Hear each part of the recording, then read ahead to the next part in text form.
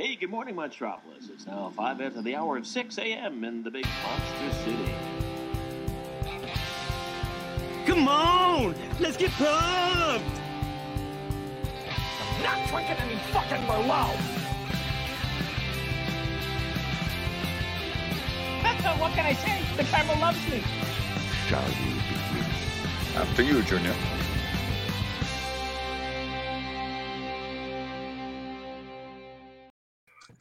Hey, everybody. Welcome back to another episode of Logged It. Episode number 55. We're talking best actors, actresses working today. And I think we got a fun panel here for you. People who know things about the actors and the actresses. Boatman, you're here as always. Although I haven't seen you in like 2 weeks. I took like 2 weeks off, and you took 2 weeks off, and now we're back together again. How are you, my friend? I'm good. Good to be back. I missed you on this show, so I'm happy to be back. Beautiful. Kirk is here. Kirk, I want to know on a scale of 1 to 10, how much does this thumbnail piss you off? Oh yeah, I see. There's some good stuff on there, but there's one frowny face that really negates anything good going on there. No frowning allowed. No frowning allowed in Kirk's film. Frowning is allowed. Only frowning, not so cool. Fair enough. Scott, you're here. Welcome to the show. I haven't seen you in a while, buddy. How you doing? I'm good. Now more than ever, we need to be on Florence Pugh's side, is all I'm saying, Kirk. Just look past her frowny face and look at what is going on in the real world. And we can all stand Florence, at least in this moment. That's fair. Jake, you are back after you were on the director's episode, right? Now you're back for this one? Is that no, I was on the doggos, yeah. Yeah, that's right. I literally asked Maggie before the show started. I was trying to come up with the final topic for next month. And I said, Maggie, if you could watch one episode of Logged It, what would the topic be? And she goes, dogs. I'm like, damn it, woman, we did that already. What the hell? But she came up with something else that was good. So you'll find out later. Oh, plugging it. But Jake, anyway, how are you? I was better before I found out Kirk has a problem with Florence Pugh, the May Queen herself. I'm good. My internet is a lot better than it was the last time I was here. So that's fair. Hopefully don't expect any cutouts. That's really my main concern, but I'm always down to talk movies. That's fun for me. So a weird day off for me these days. So I'm excited. We will see how my internet holds up because it has been atrocious the last few weeks. So if I drop out, Caleb Boatman will have you completely covered. But yes, very excited. Tim, borrow a pair of glasses from Maggie. Kids, I don't get it. Because we're all wearing glasses. Oh, sorry, I got perfect vision. Anyway, so it's gonna be a fun show. We got a lot of stuff to talk about, so let's kick it off with our favorite movie that we logged this week. Boatman, let's hear from you first. What's your favorite movie you logged this week? I was it's been a while, so I didn't know like how far back I wanted to go. But I'm going to choose something I watched fairly recently. This is one of those movies that I've never heard anybody talk about, and man, especially this community. I'm going with The Collector from 1965. This is a Terrence Stamp movie, and this is a really fascinating thriller.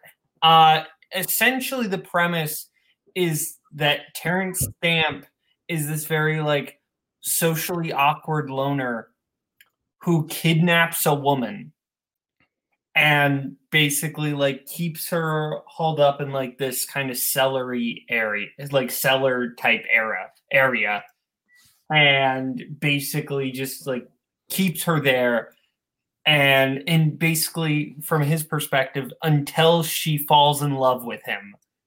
And she's just trying to escape. It's basically kind of like a proto-Misery a little bit. It's got like that same type of vibe. And it is one of those movies where you are just like, you want to look away. Like it's not, like it's from 65. It's not particularly violent or anything, but it's just so like skin-crawlingly creepy, and Stamp is really good. This is a really underrated film. I can't believe I've never heard anyone talk about this. I have seen the late 2000s film The Collector from the creators of the Saw franchise. But no, I have not seen this. But I like The Stamp. So it sounds like an interesting premise. So I'm into it. Scott, have you seen this? Let me ask you this, Boatman. Would this be considered like a single location movie or? Not. You can make an argument like goes. You know what? If you want to make the argument that it's a single location movie, there's like 2 or 3 scenes outside of, but it's pretty much actually in the one location, or at least it's on the same property. Pretty much the entire thing is on one property, even though there's technically different locations. So do it that way you will. Yeah, I asked because I have to watch a single location movie for my movie watching challenge this week that I'm doing. So I was gonna watch Autumn Sonata. We'll see, and maybe a game time decision between these two. But yeah, no, it sounds really good. I mean, Terrence Stamp plays a great creep. So and yeah, William Wyler directing this is kind of crazy. And I'm not a Wyler guy. I like this, and I think his direction is great. Kirk, have you seen this? I have not, but as soon as you said Terrence Stamp, my ears perked up and I added to the watch list. It looks kind of hot in this too, but yeah, William Wyler directing. This is definitely under the radar. Definitely check it out. Jake, what about you? I have not seen this yet, but definitely something that I'm interested in. I mean, I recently watched a different 60s William Wyler movie that I really loved called The Children's Hour that most people probably know better than this. That was fantastic. So if it's anywhere near that good, and I also like The Stamp. So yeah. Gotta love The Stamp. All right, Scott, let's move over to you. What's your favorite movie log this week? So I'm going to talk about 2 2022 movies for each section tonight. But I'm going back a little further than a week, but a movie that I saw in theaters that I think is super underrated for movies that's come out this year is Emily the Criminal.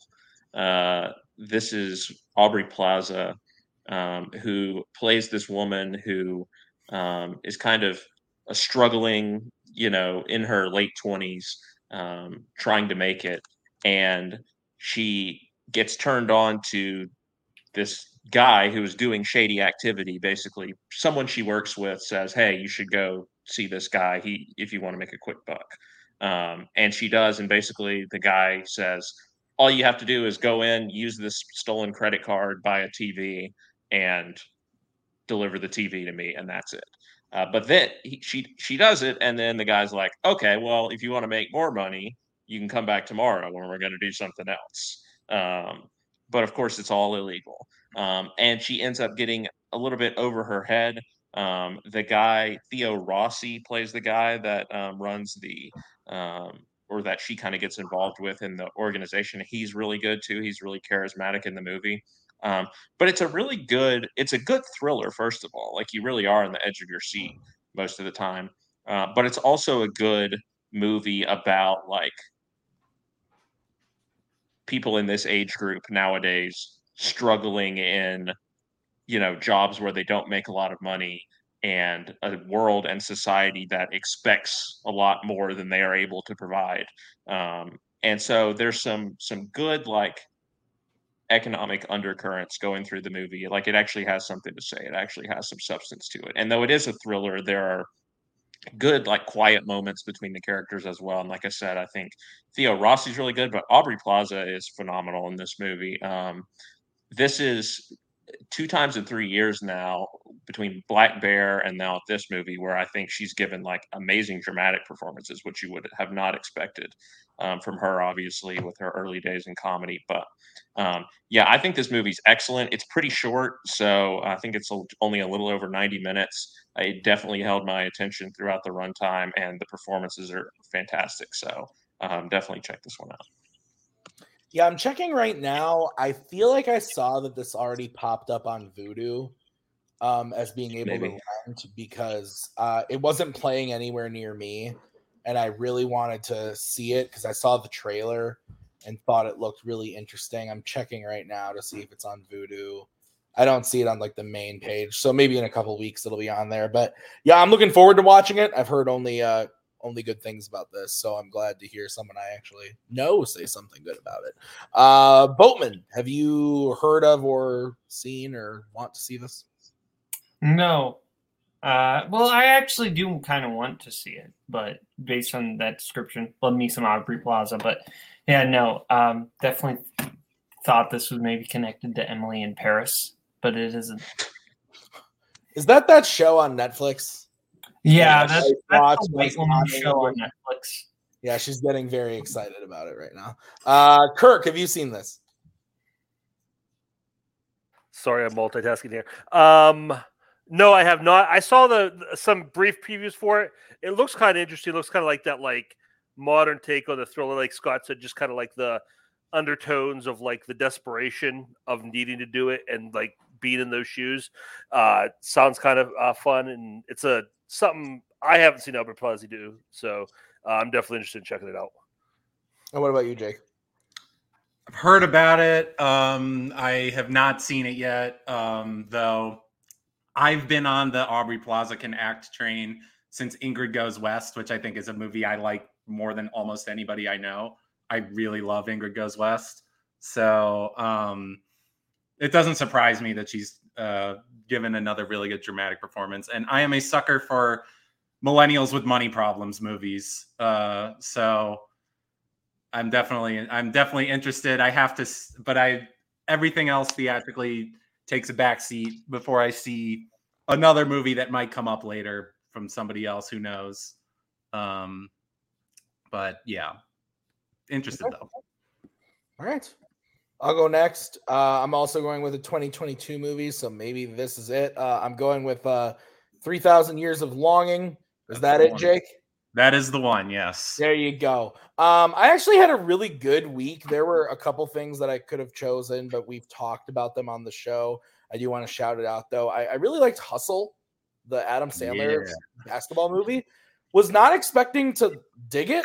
I really liked it. I watched it in my hotel last night alone by myself on my phone, but I had a good time. Thought it was really, really good. But this, again, I think this is a movie that's going to go down as one that I appreciate more than I love, but I really enjoyed my time with it in the theater. It was not what I was expecting. I don't really know what I was expecting, but it wasn't quite this. Just the whole, the way George Miller tells the story is super interesting, and Idris Elba can do it all. He can punch lions in the face, and now he's a genie granting wishes. Like the man he doesn't miss people. And I really enjoyed his performance in here. Tilda Swinton's really, really great in the movie.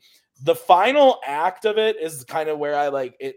It doesn't lose me. Like I get what it's going for, and like I like the message behind the movie, but it just kind of like it shifts from being one thing to something else with like 30 minutes left, and it didn't like totally work for me because I liked up to that point what was going on, but I still liked the movie overall. One of my favorites of the year.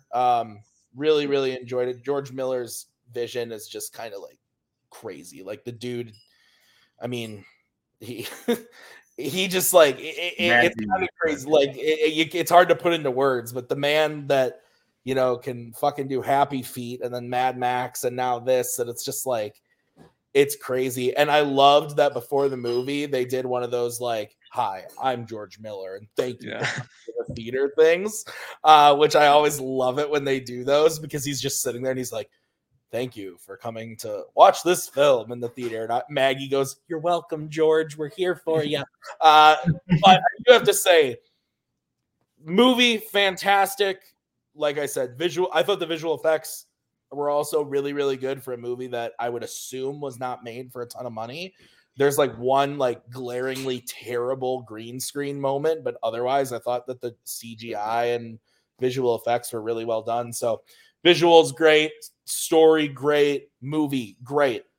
But what tops it all, Maggie and I are sitting in the theater, right? We're watching this movie. And there's probably 20, 25 people in the theater, tops. And 2 seats down from us is this couple. And they sat down before the movie started. We knew they were there and everything.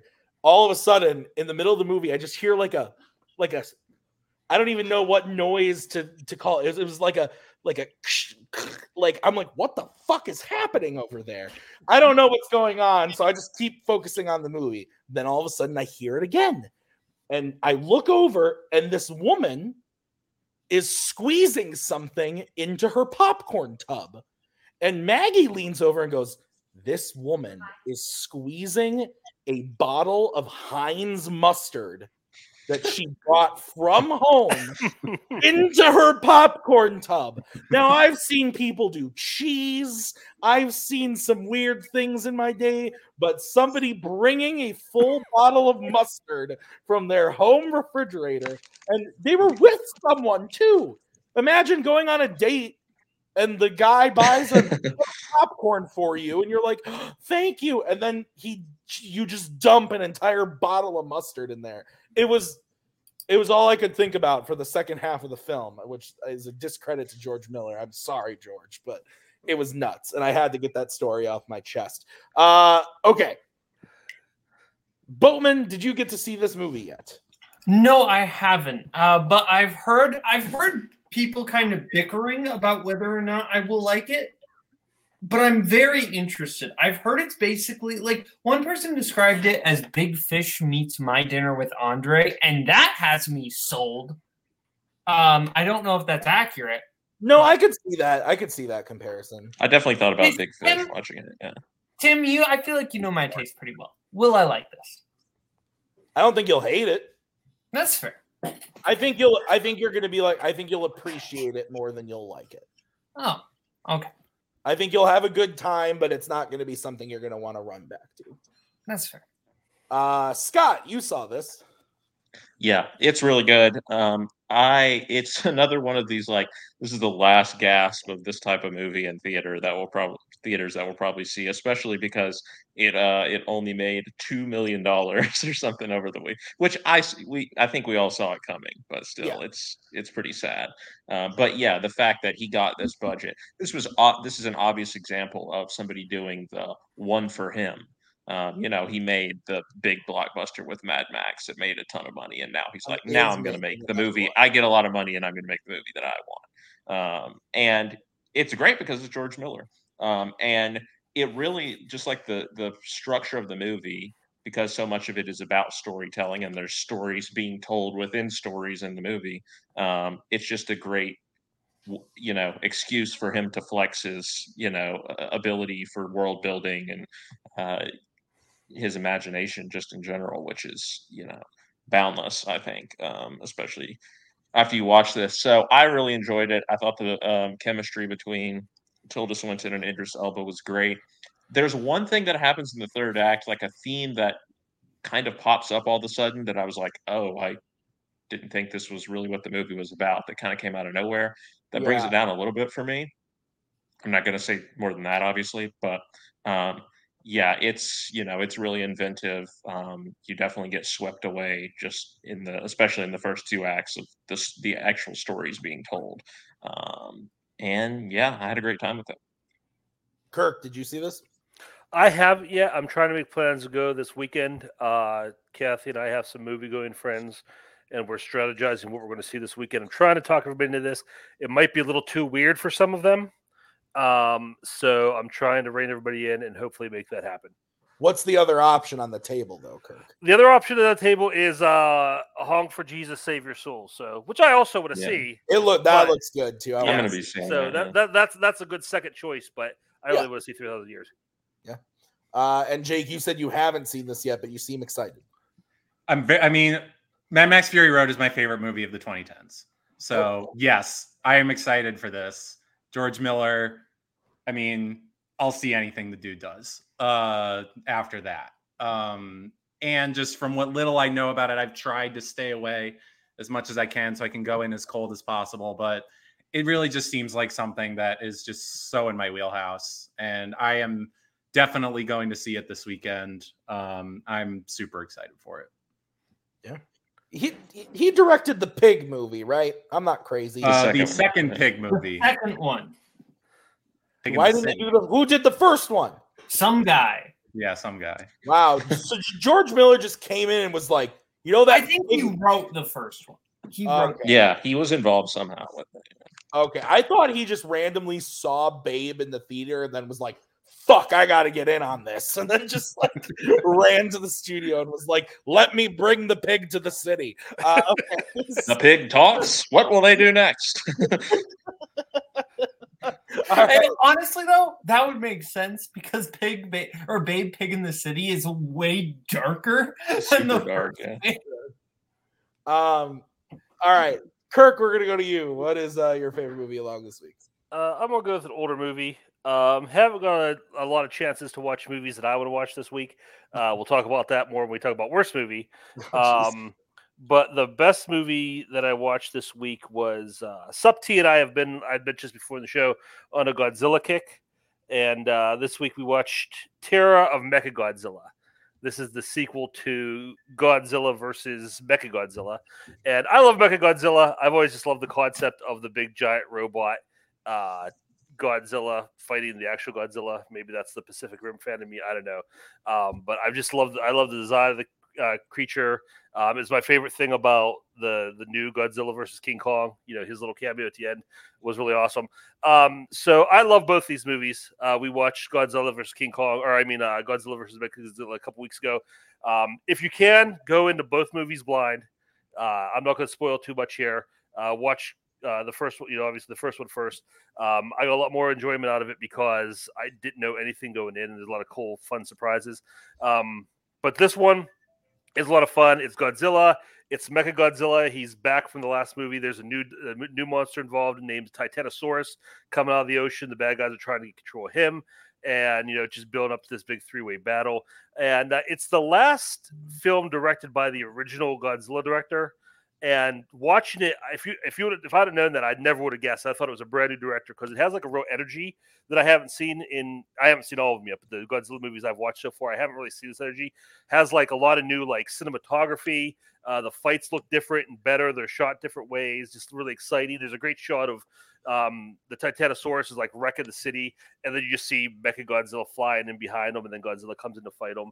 There's actually a part where Godzilla gets like blown up and like buried in this hole, and he comes out of it, and he literally does this, and it's just so much fun. I love this movie. Mechagodzilla is just the best because he's shooting missiles, lasers all over the place. The effects are great. It's a lot of fun.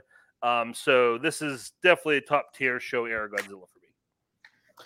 Yeah, like I said a few weeks ago, I bought that Criterion Collection Showa era Godzilla set.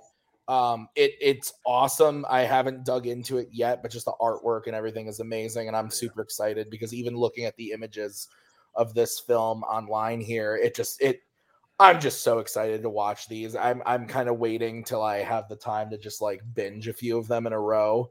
But I'm really looking forward to this, and Mechagodzilla is awesome. So yeah. Okay. Boatman, have you seen this? No. Scott. Kaiju movies not really my thing, so no, sorry. All right, and Jake. I will profess ignorance. I will have to say I am much more familiar with Mecha Streisand than Mechagodzilla. So, but perhaps one day I will amend that. Fair enough. All right, Jake, we're on to you. Your favorite movie along this week? Yeah, I between work and studying for a particular match coming up, I haven't really logged anything this week specifically, but I'll go back to one of the more recent things I have logged. This is I've been on a real horror kick lately, just kind of all over the map with horror movies of varying qualities. And the one that I'm going to talk about is one that I've had on my watch list so long that I saw its remake in the theater 4 years ago before I even saw the original. So I am I am, of course, talking about the incredible 1977 Suspiria is my favorite movie that I logged this week. I think when we talk about best looking movies, like if there was if you had to draft like best looking movies, this would be very high. Like purely from a technical visual perspective, I can't remember a movie that uses color quite like this one. Dario Argento really is able to make every frame pop with just incredible color, like very vivid color, no matter what color it may be. You just can't help but be drawn in by just how alluring the colors are in this movie, while you're also deeply unsettled at the same time, which I think is what is the really great trick of this movie, is that it looks so beautiful and yet the things that are happening are so horrifying. Like the tone, even just before even anything bad happens, even just like the very opening scene when the main character, it's fine but false. The remake is fine, but it's nowhere near as good as this.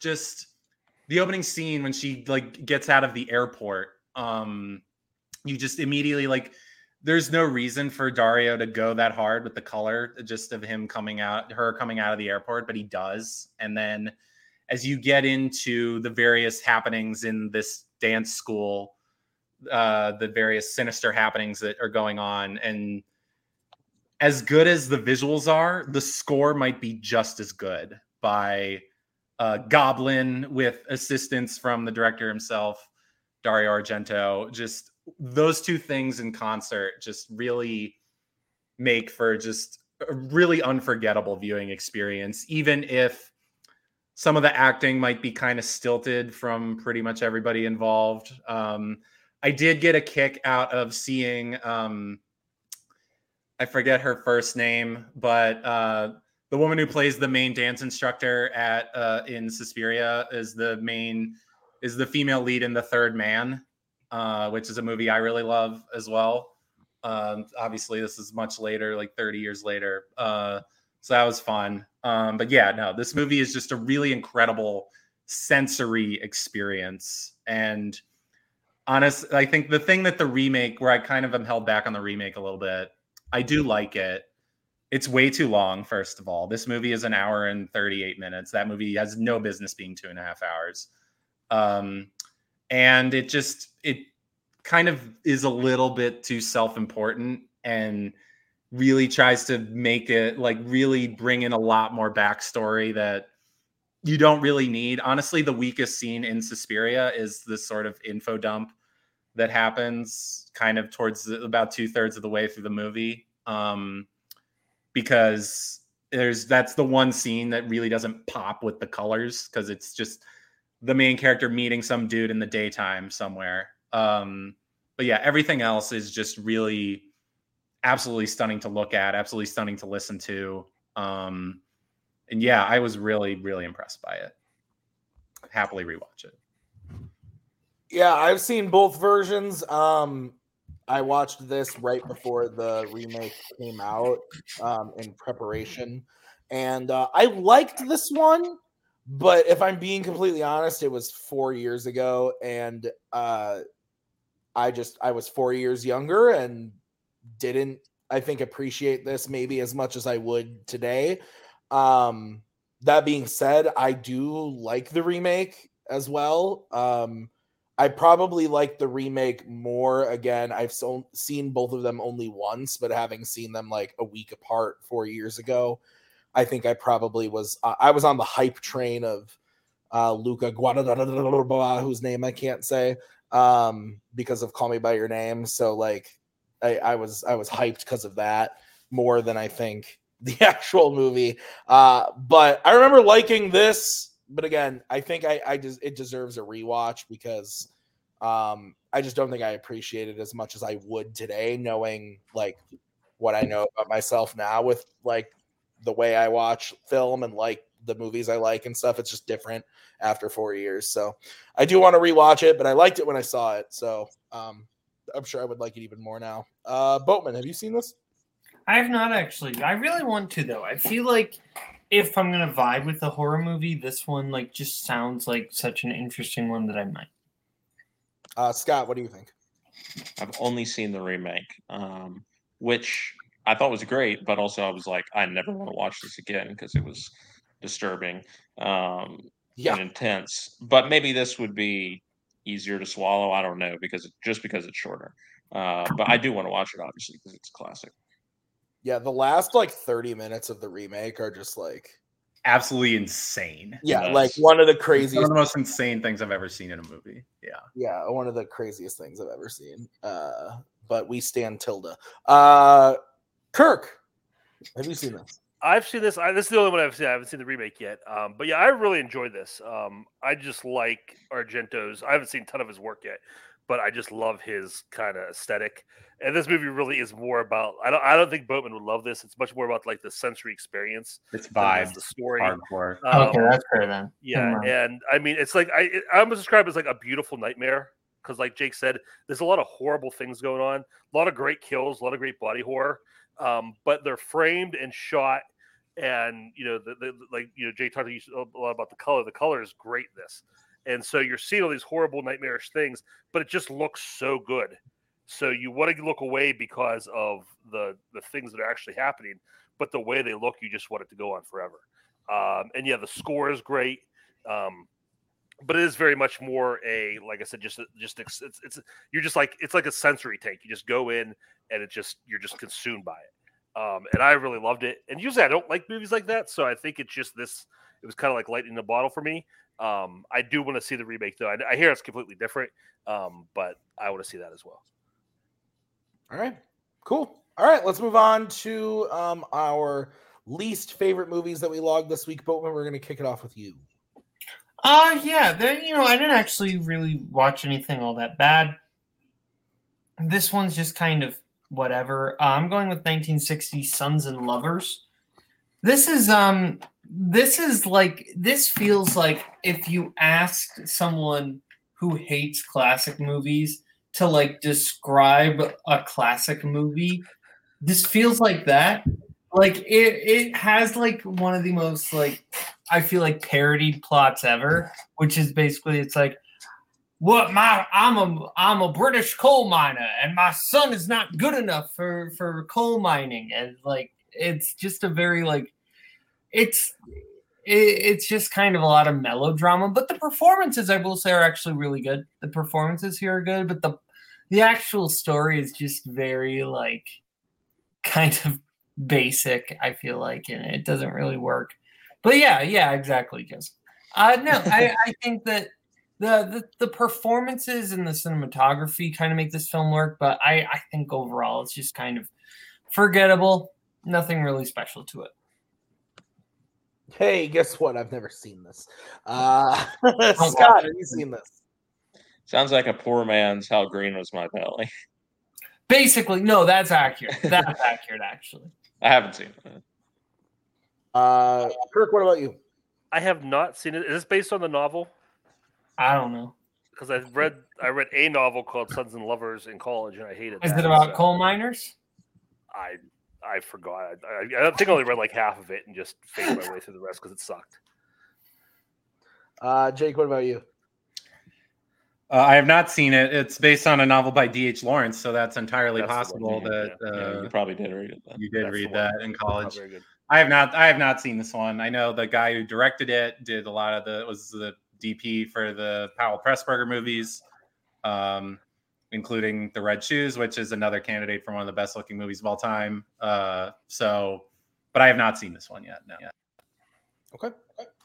Scott, let's go to you. What's your least favorite? Okay, so we're back to 2022 movies. And I wouldn't say that I did not enjoy this movie, and I definitely wasn't bored by it. But the worst movie I've probably seen in the last couple weeks is Fall. Which I gotta admit, I'm a sucker often for these sort of like survival B movies. Like I love Crawl. I love The Shallows. Hey, Crawl is not a B movie. That movie fucking slaps. Well, yeah, it is, but it's a great B movie. But anyway, so I'm down for these types of movies, and that's why I went to see this. It's not as smart or well executed as those movies. Those movies are also made by more experienced directors than this movie. But of course, the concept is that these two girls decide, or thrill seekers, basically, and they decide to climb to the top of this insanely high TV tower just for the lulz. And also, one of them, her husband has just died, and so it's like a therapeutic thing because I guess somehow that's therapeutic for some people to climb to the top of a really large TV tower. But then they get stuck up there, and so the rest of the movie is about them trying to get down. There's some crazy stuff that happens. When I say I was never bored, like at least the director at least understands you have to like keep raising the stakes by introducing all kinds of new stuff. And there's birds that get involved, and some crazy stuff happens with the birds up there on the tower. There's some plot twists. Most of them don't work. This is the type of movie that I normally don't care about the plot, but I don't know. Some of them were just so ludicrous that I was like, okay, come on. And the actresses are, they're not that great. Like, again, Crawl, The Shallows, you had like notable people in it. Here, I think the main girl is like, she was in Shazam, right? Wasn't she like the sister in Shazam? Yeah. And that's about it. And her best friend, the character played by her best friend, I will say, is what I don't like her at all. I'll just put it that way. The character, or the actress? The character. Sorry, she keeps pressuring her into doing this, and I am a severe acrophobe, so I was like, obviously already set up to fail with this. But then I was like, you are the worst kind of person about this character. But that's all I'm going to say about that. For fear of spoilers, but not that anyone cares probably about me spoiling it. But the actual like climbing up the tower, all that stuff, again, for me it was pure terror because I would never go near anything like that. And I think that part of it was well done, but the rest of the movie is just, it's a bit silly. And you talked about some green screen being bad earlier. The opening scene green screen in this movie, which is actually the scene of her husband dying, awful. It was like Birdemic quality, to be honest with you. It's rough. So this is the same person who made 47 Meters Down, correct? Oh, is it? I don't know. That's what I. Oh, okay. Well, if it is, that movie is dog crap. So yeah. So this was better than that for sure. Okay, well that's good because I saw the preview for this. I think before Thor, and I literally went like, this looks like the type of movie I would love to hate. So I do want to watch it. It didn't play anywhere near me, so I didn't get a chance to see it. But I do want to watch it. So I do actually, when I saw you, and I think Payson maybe said something about like there's plot twists, and I was like, how do you get a plot twist out of this concept? So I do kind of want to watch it just because like you guys have like, you've piqued my interest in that way. But I will say when I used to review movies on my YouTube channel, Maggie and I would review movies together a lot. And one of the most fun I've ever had doing a review was we did a video called We Hate Moviegoers. And then in parentheses, it was 47 Meters Down, because we walked out of 47 Meters Down because the moviegoers in the theater were just like so bad. And it's one of my favorite videos we've ever did. So this, I kind of wanted to see this just to see if it was just as awful as it's better than that. Okay, fair enough. But I do want to watch it, but I haven't seen it yet. Boatman, I heard you saw this opening night. How was it? Absolutely. No, I haven't seen this yet, but this one doesn't sound terrible. But maybe it is. It's just white people nonsense, really, is what the whole movie is. I mean, isn't my whole life basically just white people nonsense? I'm not saying whether that's a good or bad thing. I'm just saying that's what it is. Kirk, what about you? Did you see this? I haven't seen it. Sup T brought it to my attention the other day. He wants to watch it, so I don't know if we're going to check it out now. The thing that worries me, this sounds like a really good concept for like an 85-minute movie. And I just looked it up. It's 107 minutes. Yeah. That's a long time to be on top of a tower. That worried me as well. I didn't super notice it, but I don't doubt that it would have been better with 10 less minutes, which, again, the movies that I mentioned earlier all come in under 100 minutes. So. Jake, what about you? No, I don't have time to see like every movie that comes out in theaters. So no, I did not get to this. I gotta wait for 3,000 Years of Longing. That's cool. All right. I'm gonna go next. I am following suit with Scott and also doing a 2022 movie. So I decided, like, I was feeling a bit I don't know what the word is, but like I kind of prided myself for many years, like 2014, honestly, even earlier, maybe 2012 through like 2019. I saw fucking everything, like good, bad, like didn't matter. And then as the years have gone on, a lot has gone to streaming, so I just miss a lot of stuff. I'm very much I would rather watch it in the theater type of guy. So I just missed a lot of movies over the last couple of years. And I was like looking at like my 2019 like ranked list is like 190 movies, which is just obscene. And then I was looking at like 2020 and 2021, and they're just like under 100 movies a piece. I'm like, man, like I gotta watch more new releases. Like I like being the new release guy. I hate being the new release guy. I've watched a lot of bad movies this week, specifically streaming movies that I had never seen. And the only reason I watched this one that I'm going to bring up is because Maggie watched it. She logged it and gave it a 2-star, but I liked the lead actor in the movie. So I said, you know what? I'm going to watch it anyway. And it is the Netflix original film, The Royal Treatment. Now, let me tell you about this movie, okay? This stars Mina Masood, a.k.a. Aladdin. I liked him in Aladdin a lot. Thought he was super charming. I want to see what he does next. He's in this Netflix movie. Here's what this movie's about. He's a prince that comes to New York to do things unexplained, I think. I don't remember. And he needs a haircut. So his butler calls a beauty salon. Well, he calls the wrong salon. He calls like a rundown salon where this Disney Channel original actress, I don't remember her name. I'm going to look it up right now so Boatman can tell me who she is. Her name is Laura Marano. Thank you. Allie from Austin and Allie. Where Laura Marano. So, Boatman, let me ask you, is she Italian?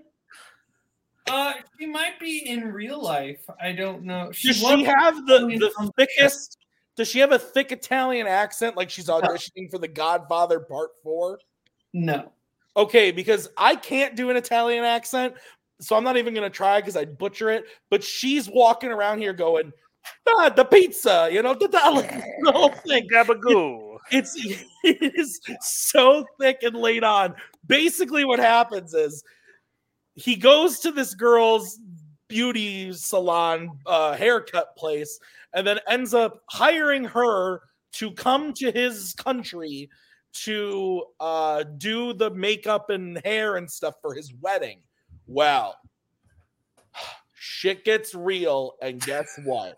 They fall in love, and then it gets rocky from there. So this was one of the most seriously unbearable things I've ever watched. And honestly, Mina Masood, I think that's how you say his name, really charming still. He's actually good in the movie, but everything else is crap. This girl that Boatman knew exactly what I was talking about was so bad in this. It was like, it was seriously just unbearable to watch. The way that I'm gonna have to find a clip from it and show you guys after the show, because literally the way she's walking around, she's like, Danny, yeah, you know, hey, we gotta go do the thing, yeah, let's go do it. I'm like, what are you doing right now? And it's fucking awful. And it has like, I honestly, romantic comedies are a top tier movie genre. I love romantic comedies. Like, Maggie and I just watched Friends with Benefits, and then we just bought No Strings Attached. We're doing the double feature, and we're gonna have a great fucking time. Like, I love these types of movies.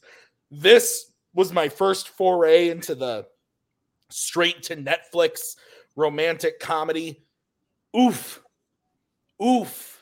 I don't even know. It's just terrible. Boatman.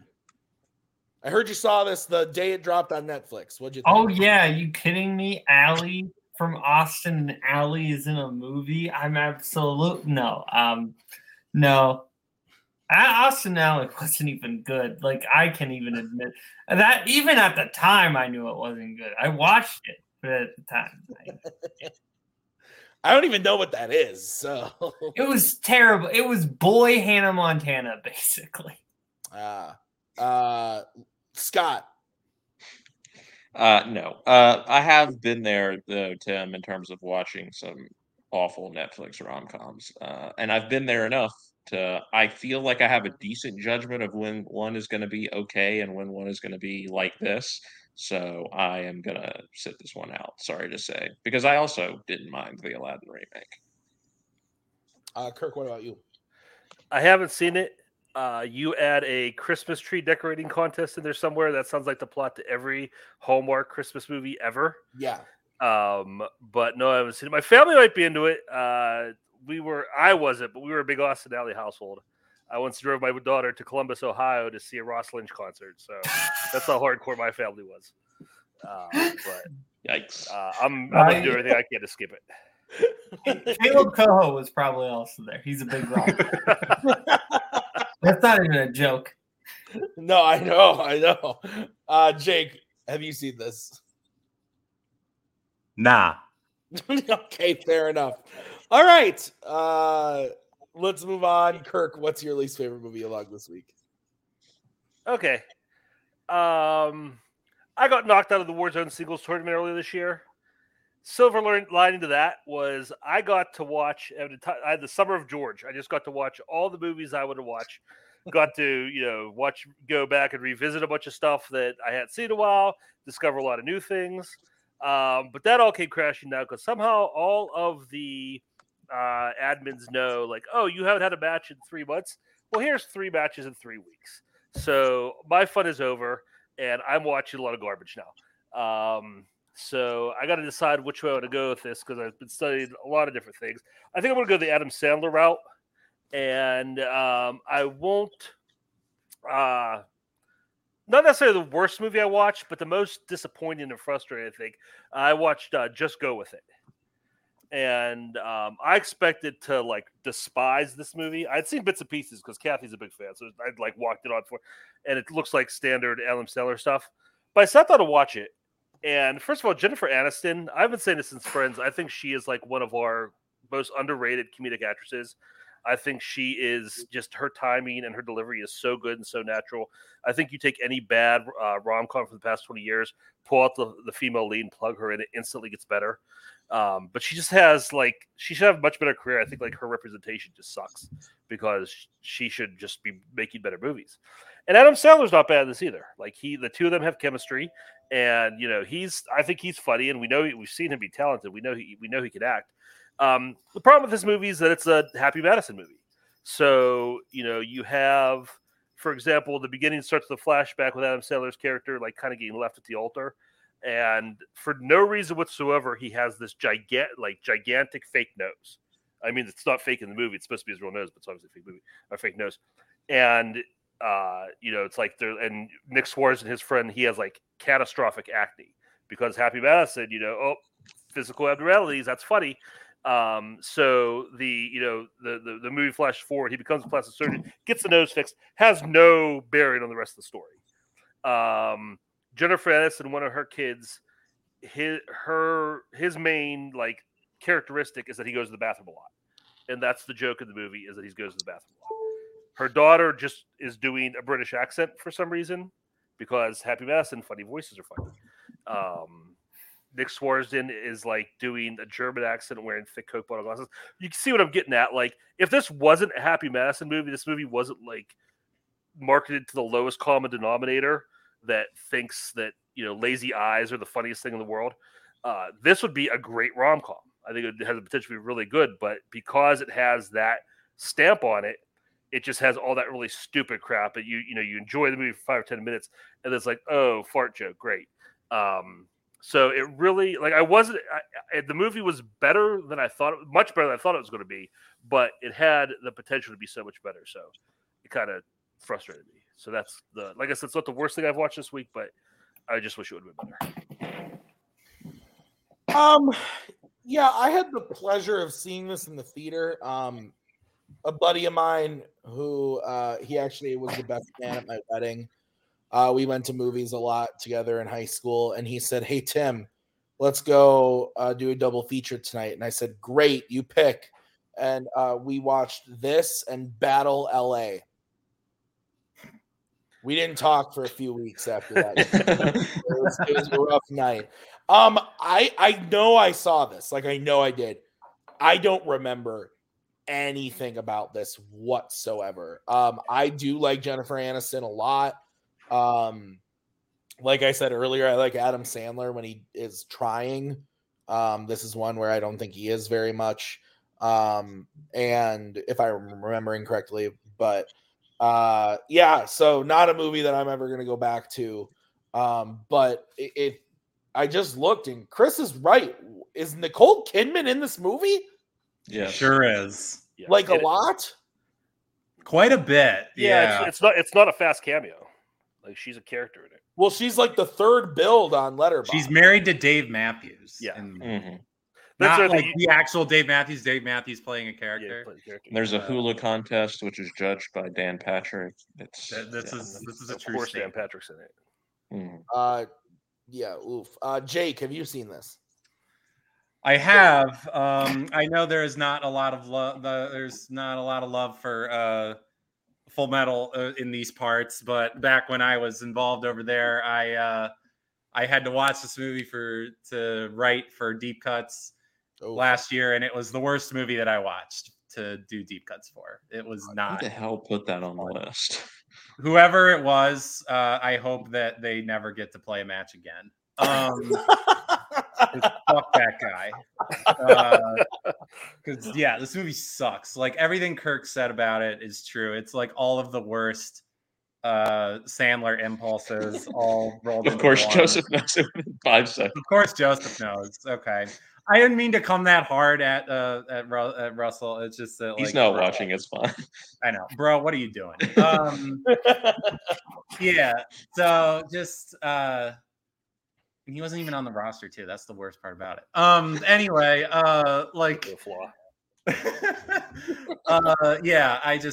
this was a rough time. I mean, listen, I'm a straight white male, so I have to admit Brooklyn Decker, nice to look at, but she can't act, and that matters more to me, honestly, even as a straight white male. It's just rough to sit through. Just the Nick Swardson specifically, a Minnesota-born guy, so I feel like I need to go to bat for him. I just can't here with some of the shit. Doesn't he like deliver? He delivers like a pig. Like a birth. No, he saves. There's a dying sheep, and he saves the dying sheep. That's a sheep. Yeah. That's it. Oh, right, because he like pretends to be like a sheep farmer to impress Brooklyn Decker. That's right. You bring back these bad memories for me, man. This movie sucks balls. Yeah, it sounds like it. Oh man, Bowman, have you seen this? No, but Kirk's saying, "Oh man, this would be a good movie if it wasn't for the Happy Madison of it all." It is a good movie without the Happy Madison of it all. It's called Cactus Flower. That's the other thing too. Yeah, it's a remake of Cactus Flower, and it has that like 60s comedy vibe. And that's just what ticks me off is you see that potential for it to be that good, and it just sucks. You replaced Walter Matthau with Adam Sandler. What did you think you were going to get? Scott, have you seen this? No. I mean, yes. Kirk, I also know watched Spanglish, which is one of the worst things that humans have made. So that would have been the correct answer. But this is also really bad. I didn't enjoy watching this. I also watched it for trivia a couple years ago. I believe I was playing Nick Tuig actually. That sounds about right. Yeah. I somehow suffered through this because I was like, this won't be quite as bad. This is not going to be like Billy Madison where he's doing a stupid voice the whole movie or something. Oh, It's stop. Really bad. Billy Madison's fun. All right. There. Jake, we're on to you. Your least favorite of the week. Yeah, so like as I mentioned earlier, I've been on a horror kick lately. Haven't really watched anything outright bad, but the movie I'm gonna, at least in the last like week and a half, 2 weeks. But the movie I'm gonna pick is fairly recent. I think it came out like 3 years ago or something. It's just kind of mediocre. I'm gonna go with Scary Stories to Tell in the Dark as my least favorite that I've logged in the sort of around this week. It's not bad. I will say the creature design is really good. There's like the characters have to deal with like various monsters that come to life because of this book that they find in like an old deserted mansion. And some of the creature designs are really, really good. In particular, there's one that's like somebody who like can kind of like contort their body. That one was particularly effective. There's the fat scarecrow at the beginning was another good one. But just it actually starts out like I kind of like it. I actually was kind of liking it at first before that whole device kind of kicked in, because I kind of liked the vibe between like the main group of friends. The main actress is actually, I saw her recently. She's in a show I really love, Only Murders in the Building. She plays Steve Martin's daughter in that show. But so she's like the main character in this. And then once they get to this house and find this book of these titular scary stories, it kind of just gets, the monsters aside, I just didn't really find myself invested in the story. Like there's some kind of like, there's sort of a mystery as to sort of how this book came to be and to have like this special power of bringing the stories literally to life. But it just didn't really grab me, which is kind of a shame because the guy who directed this movie directed Troll Hunter, which freaking rules. One of my favorite found footage horror movies. So I was kind of disappointed. And I think Guillermo del Toro was a producer on this. Yes. Which is why I think a lot of the creature design is the best part of the movie. But yeah, I just didn't really, the movie kind of shifts from being about this group of friends to this girl sort of developing this relationship with this guy who's like a drifter who comes into town. And he's like a mysterious loner type. And when it sort of shifts from like her and her friends to like just her and him, the movie definitely lost me because I just didn't really care about their relationship. So it's not a terrible movie. Like if you're into cool creature effects, it's worth watching, but just know you're not really going to get a lot out of it beyond that. I haven't seen this, but I was vaguely interested in it when it came out. Tim, you're back. Yeah, sorry, I just said it came out for a second. No, you're fine. Yeah, I saw this when it came out. I remember thinking that the PG-13 rating kind of held it back. I think had it for most horror movies. It probably could have really been more effective. I agree with the creature design thing. That's by far the best part of the movie. But just like some of the kills and whatnot could have been a lot more gruesome and scary. But I do think that it still has some really good scary moments as like a good like entry level like horror film for maybe like younger viewers, but like yeah, it never does anything overly special to set it apart from anything else. So I was mildly disappointed, but I didn't hate it. I would watch another one if they decide to make another one. So Scott, did you see this? No, I remember when it came out. I think I almost went to see it, but yeah, I think the reviews being sort of mid just kind of turned me off of it. I'm not really interested in it anymore. Kirk, what about you? Yeah, I've seen it. I saw it when it came out, and honestly, I don't remember much about the story. Like, I remember basically just being like better Goosebumps. But yeah, I remember all the monsters and everything, and like set pieces were good. And I'm in the same boat with Jake. I love Troll Hunter too, and I want to see that guy have a lot of success. So I don't want to say anything too bad about it, because I want him to keep making movies. Like everybody's gonna listen to me, and I get to make I have any decision power whatsoever. But no, I definitely it definitely had that like GDT feel to it, where kind of like that like playful horror. I don't know if that's accurate or not, but that's kind of what it felt like. And you could tell like there's a real love for the genre. Had a pretty good soundtrack too. That's the other thing I remember. I'd watch it again. Like you said, Tim, it's good. Like if you have somebody who's like maybe like 12, 13 years old and you want to show them a horror movie that's kind of like just dipping their toe in the water, it's probably pretty good for that. Yeah. All right. So we're going to move on to the main topic of best actors and actresses working today. But we are going to start with you. So why don't you give us your actor or actress and then a film to go along with it? Did you say me? Yeah. Okay, starting with me. Yeah, I think I'm going to go. You know what? I'm just gonna go with a more unpopular. Well, not an unpopular opinion, but a popular opinion. Maybe an unpopular movie choice. I think genuinely one of them, and most people would agree, one of the most interesting actors working today is Steve Carell. I think he does like so much.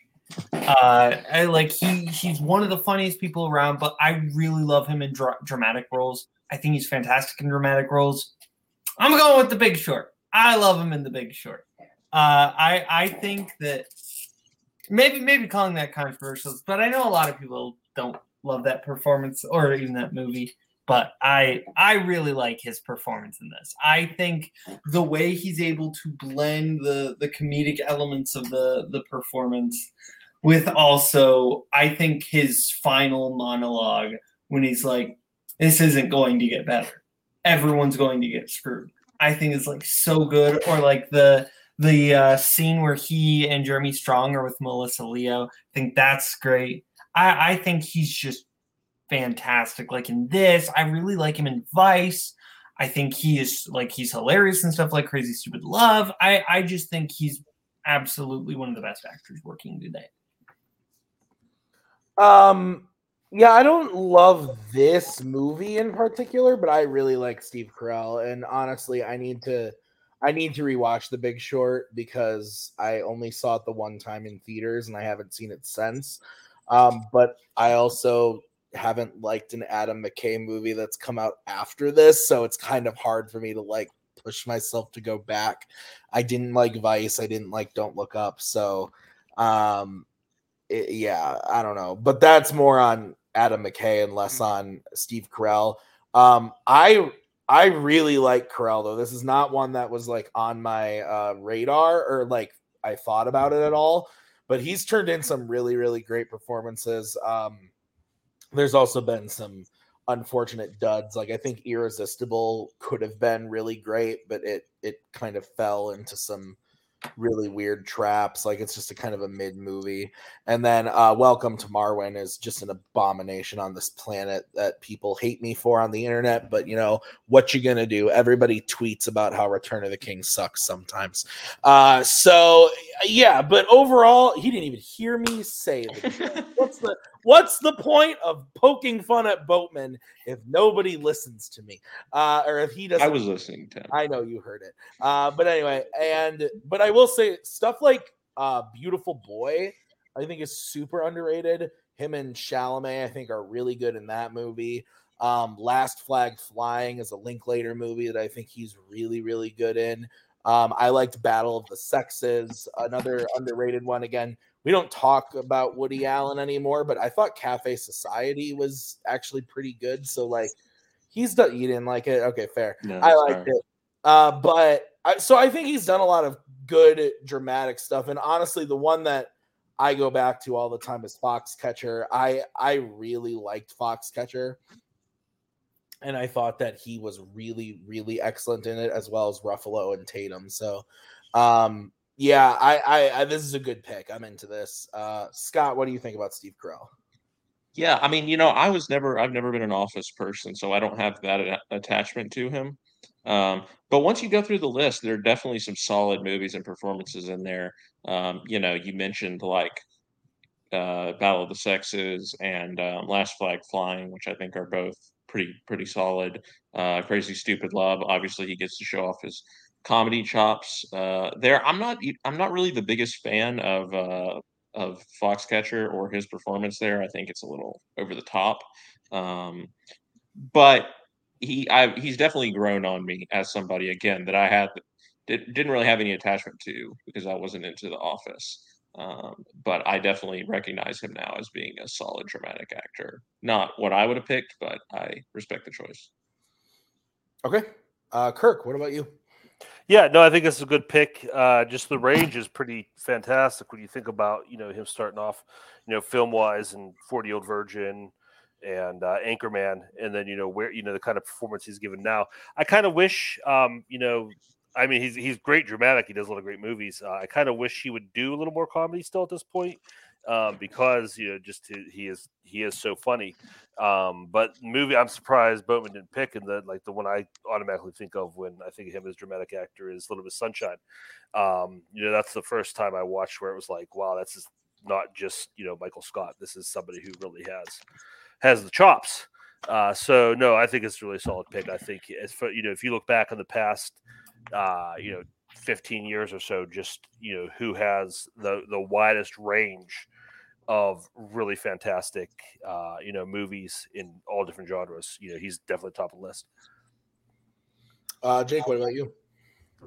Yeah, I'm realizing as people are listing off a lot of his dramatic performances, I haven't seen a lot of those, so it's kind of hard for me to judge Steve Carell as a dramatic actor because I haven't seen a single one of those other than The Big Short, which I was not a huge fan of when I saw it in the theater, but like Tim, I have not seen it since then, so maybe it's worth a revisit. But I mean, for me, Steve Carell, unlike Scott, I did watch The Office when it was on. I was a pretty regular Office watcher when it was airing, at least when he was on the show. I stopped watching when he left.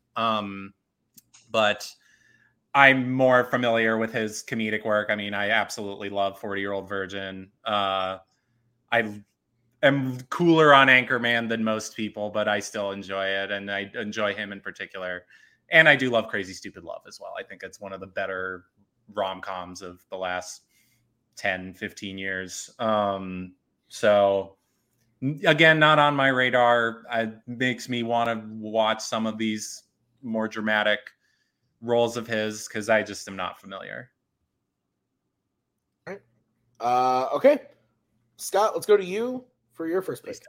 Please don't do it. He's right there on the thumbnail, so I got to do it. I'm going with Adam Driver. Damn it! And the movie I am picking is Patterson. Yeah, I mean, Adam Driver. We talked about this recently when we did the 2010s draft on YLS. Like, if you just go through his list of movies in the last 10 years and look at the directors that he's worked with everyone. He has worked with everyone. It's pretty crazy. Like, he has so few misses in that last 10 years worth of movies. He might have like the highest hit rate of just about anybody. But, I think he's shown his versatility. Patterson obviously is a very quiet, understated movie from Jim Jarmusch. If you haven't seen this one, it's so great. It's a really, really great movie. And he shows that he can, do that more understated work. Obviously something like Marriage Story, for example, or House of Gucci, he's doing he's doing big stuff. but in movies that are solid and that I think call for that type of performance. He's also done comedy very successfully. Logan Lucky. I love that movie, and I think he's one of the best parts of it, if not the best part of it. And obviously he's worked with Noah Baumbach a bunch of times, so that he's kind of towing the line there between comedy and drama. And I love all the movies that he's worked with him on. He was in BlacKkKlansman. He got nominated for an Oscar. Obviously, he was fantastic in that. He played a great villain in 2 Star Wars movies. The third one, it wasn't his fault, but he worked with Scorsese in Silence. He worked with Spielberg and Lincoln. The list goes on.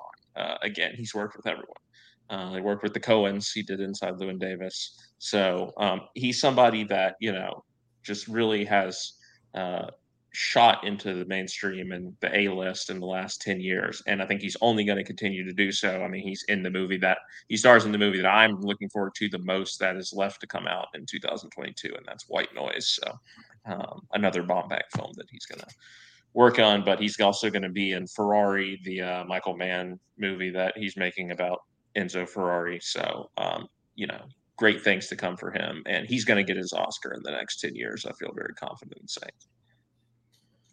Yeah, I love Adam Driver. This would have been my first pick. I've said it so many times and I get a lot of shit for it, but I honestly don't care. But Kylo Ren is like my favorite Star Wars character. Like, I don't care, recency, whatever you want to say. I love The Force Awakens so much, and that character and I really, really like The Last Jedi a lot. But even something like The Rise of Skywalker, which is not a good movie, I love him in it, and I think that his arc is the best arc in that movie. And I think that comes a lot from just him being committed to the character. The Last Duel last year was one of my it was my favorite movie of the year last year, and I thought he was incredible in that. I didn't see Annette. I gotta watch it. So, but I've been told not to. But it's Adam Driver, so I do want to watch it. Honestly, the only thing that I've seen him in that I didn't like the movie, but I still liked him, was The Dead Don't Die. It wasn't a movie. I like the movie, but I'm the only one. So again, I haven't seen Patterson. I gotta watch it. Dead Don't Die is the only Jim Jarmusch movie I've seen. And so I don't know. It didn't work for me, but I do want to see Patterson. But yeah, you brought up a lot of movies that I just really love. Marriage Story. I really, really liked BlacKkKlansman. I love Star Wars. I love Logan Lucky. Silence is one of my favorite Scorsese movies. I think it is so underrated. The people that just, sit there and call it the boring religious movie I don't understand how anyone can watch that movie and think that it's boring or stupid or bad, or I don't understand. I think the movie is fucking incredible. And even something like While We're Young, which is like one of my lesser Baumbach movies, he's great in it. That's a great movie. Yeah, it's not one of, I love Noah Baumbach. That's not one of my favorite ones, but he's great. And I like Stiller more in that movie than I like Driver. But I also think that I watched this for the first time in 2020 or 2021. I don't remember, on Cody's recommendation, but I really liked him in What If with Daniel Radcliffe as like the roommate and the friend. I thought he was really funny in that. He can really do it all, like Scott said. So, yeah, if I were doing this list, I probably would have picked either Silence or Marriage Story. I think those are his best performances, but I love the guy and everything. I want only the good things for him. And the other part of it too, which is not technically part of the show, but he just genuinely seems like a really, really humble, cool dude in real life too. And so that I always I'm one of those guys that if I get excited about a movie, I do watch all the interviews and press stuff too.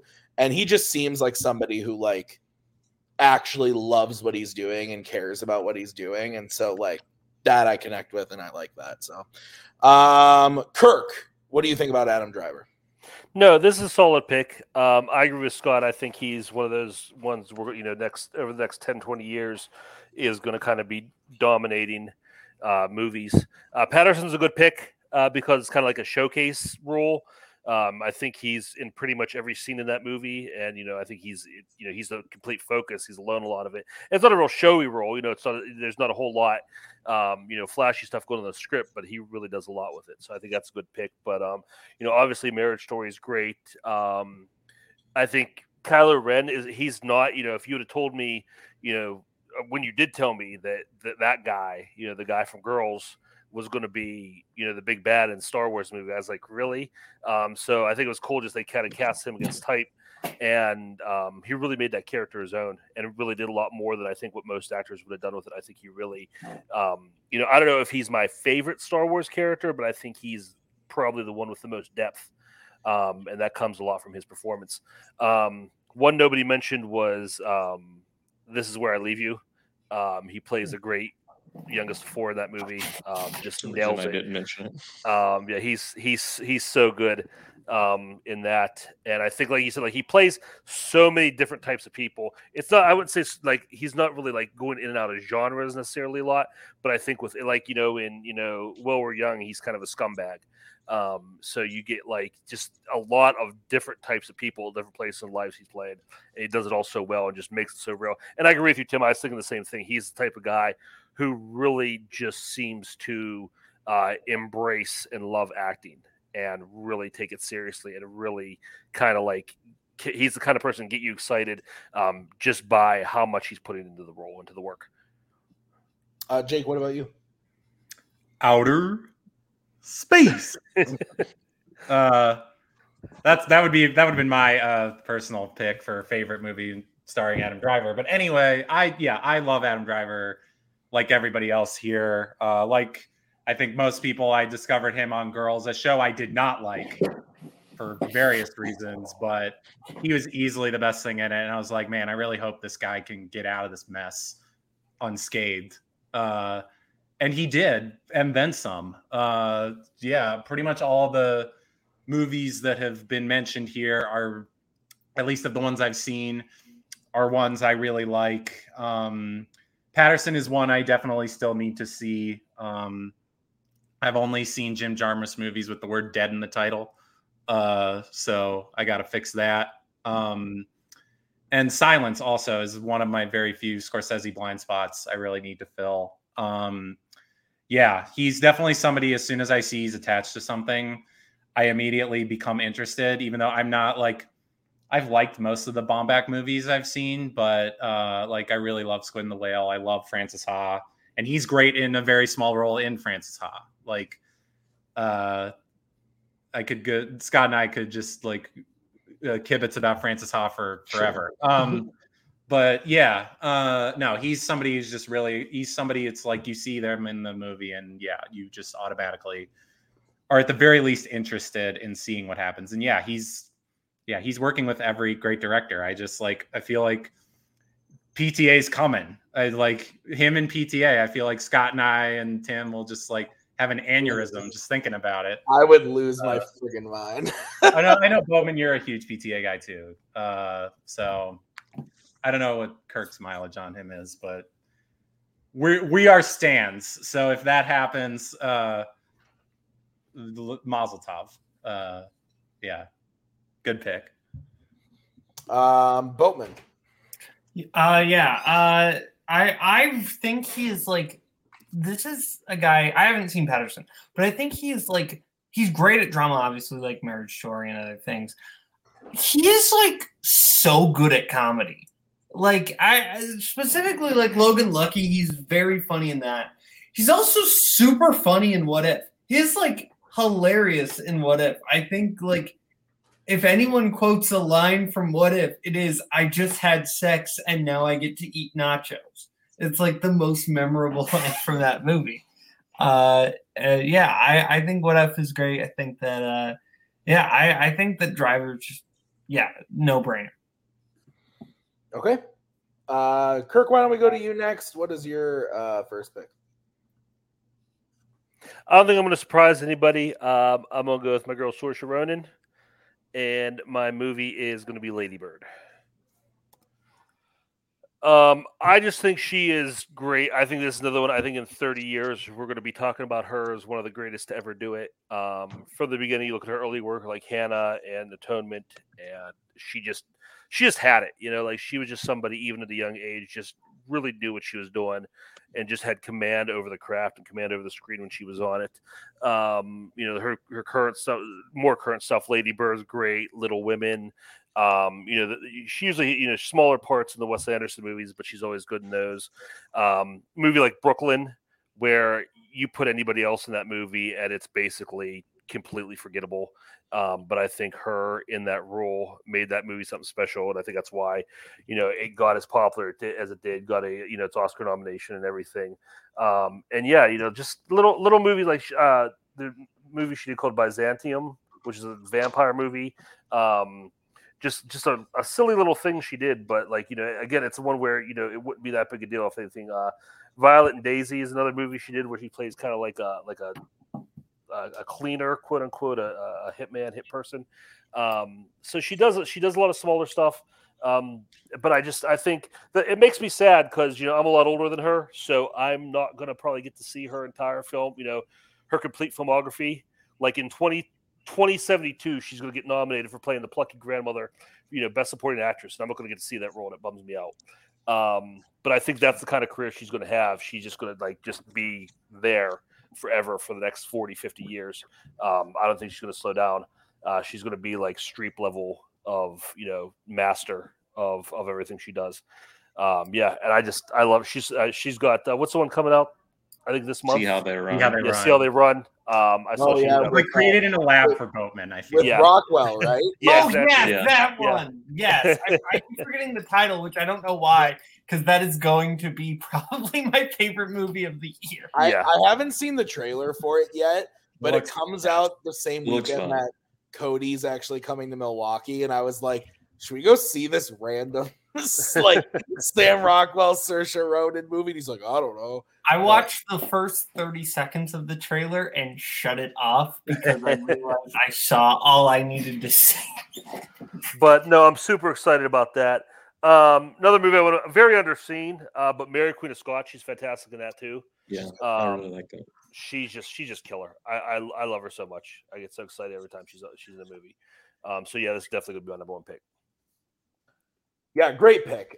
She's fantastic. I know Scott will go deep into this one, but I maybe not deep into it, but I do. My favorite performance of hers is Little Women. I think she's beyond excellent in that movie. That's one of those movies, and Lady Bird honestly was the same way, where I saw it right when it came out, and I was like, yeah, that was good. She was good. And then when I rewatched it at home, I was like, man, I didn't give this movie the love it deserved. And that's kind of how I feel about both of them. Like both Lady Bird and Little Women are excellent. But I saw Hannah in the last couple of years. That movie is awesome.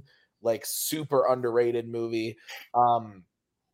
She is just like every time she's on screen, she's fantastic. Some of those that you brought up, I've never seen, Kirk. So I'm interested in I got a deep dive maybe a little bit into some that I haven't seen, but this is an excellent choice. Jake, what about you? Yeah, also agree. Excellent pick. And I probably would have also picked Lady Bird because Lady Bird, I think, is, I can't even say enough good things about Lady Bird. It's a masterpiece. But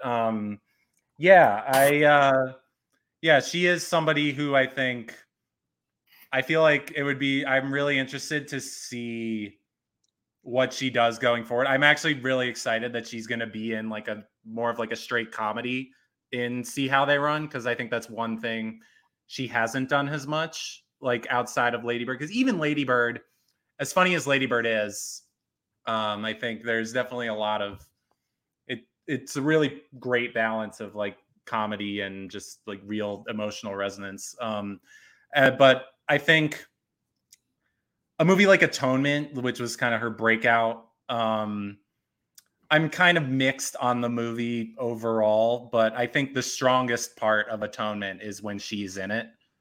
Like the the movie does not work at all if you don't have a young actress as gifted as Saoirse Ronan is in playing somebody who is just so despicable. Like, just what she does is just so despicable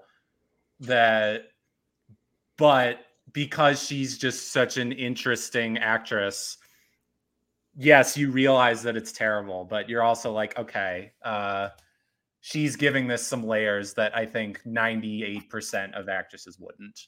I think this is also a fantastic pick. I haven't seen a lot of the movies that Kirk mentioned, but I think the greatest hits I have, and she's terrific in all of them. Boatman.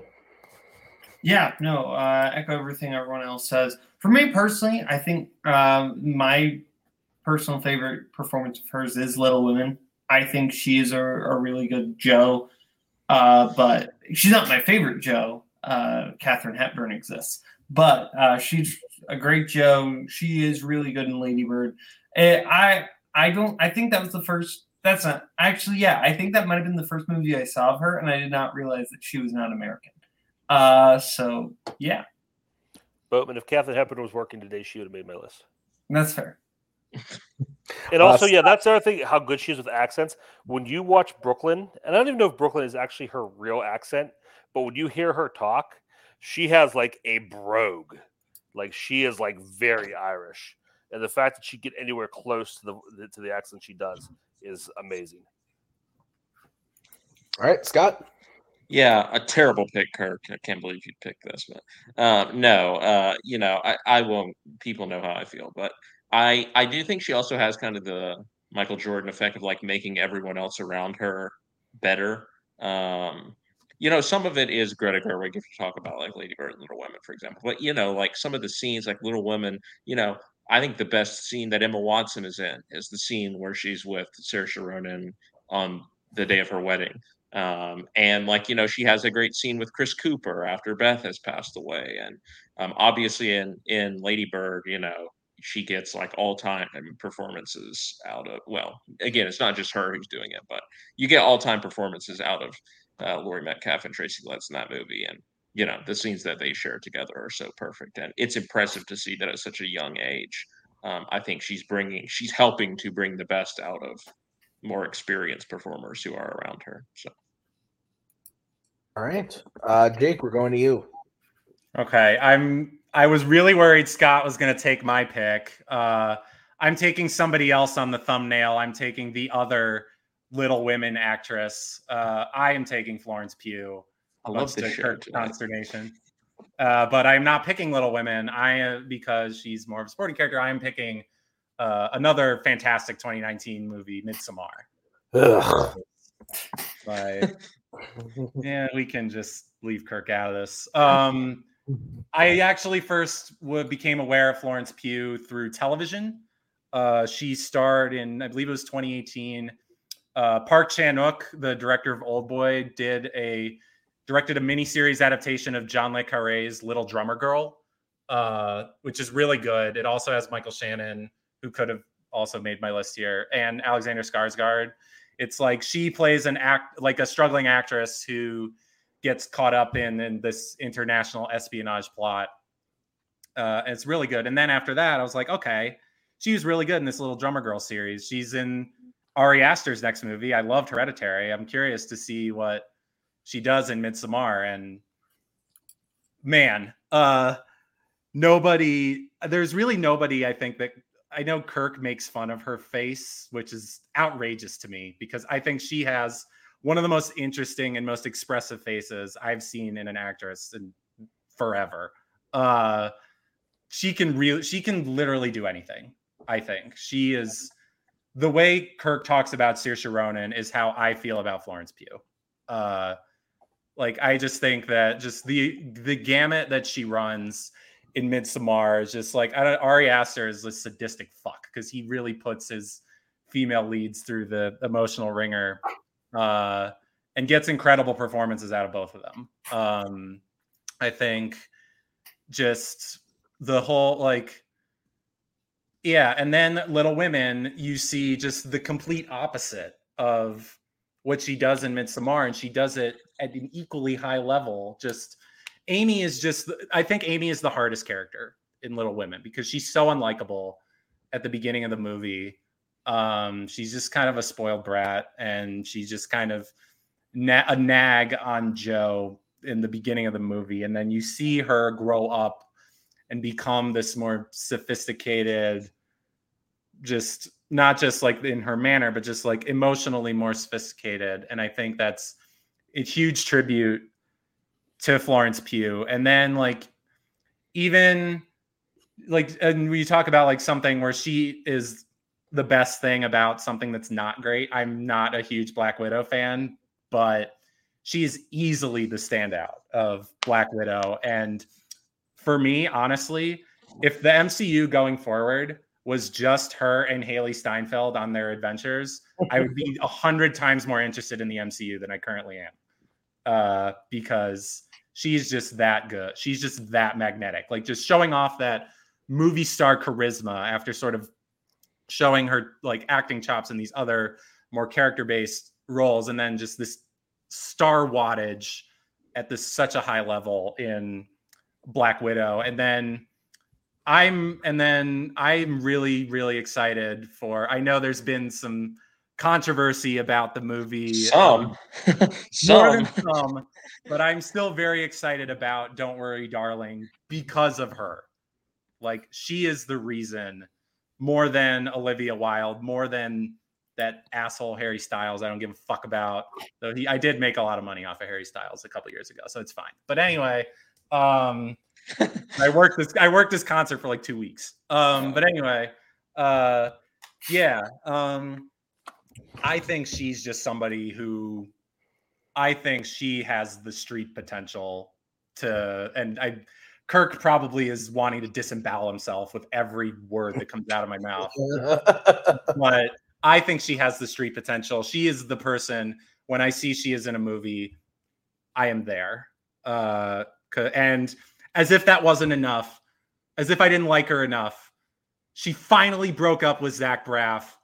And it's like, thank God. They broke up? Yes. Yeah. Date someone closer to your own age, Florence, please. I beg you. Doesn't have to be me, but just somebody closer to our age. We lost Anya Taylor-Joy, but we got Florence Pugh back. Yes. I'm not sure. There's been no more confirmation of that. That's all I'll say when it comes to Anya. That's holding out hope. You haven't found anything in her dumpster? Not recently, at least. Fair enough. And then one more thing, like just other stuff that she has coming up. She's starting to work with kind of like the top tier directors. Like she's going to be in Oppenheimer. She's going to be in, as if I wasn't excited enough already about Dune Part 2. Then I heard that Florence Pugh is going to be Princess Irulan in Dune Part 2. And I was like, Jesus Christ, can I get this movie tomorrow? Yeah, right. Like I need this movie in my eyeballs ASAP. So yeah.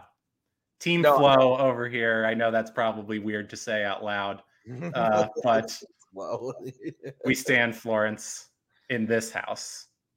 I am very excited for Dune Part 2. I'm glad you brought that up. Oppenheimer, I didn't realize she was going to be in that. She's literally like 70% of Hollywood is in Oppenheimer, to be fair. That's fair.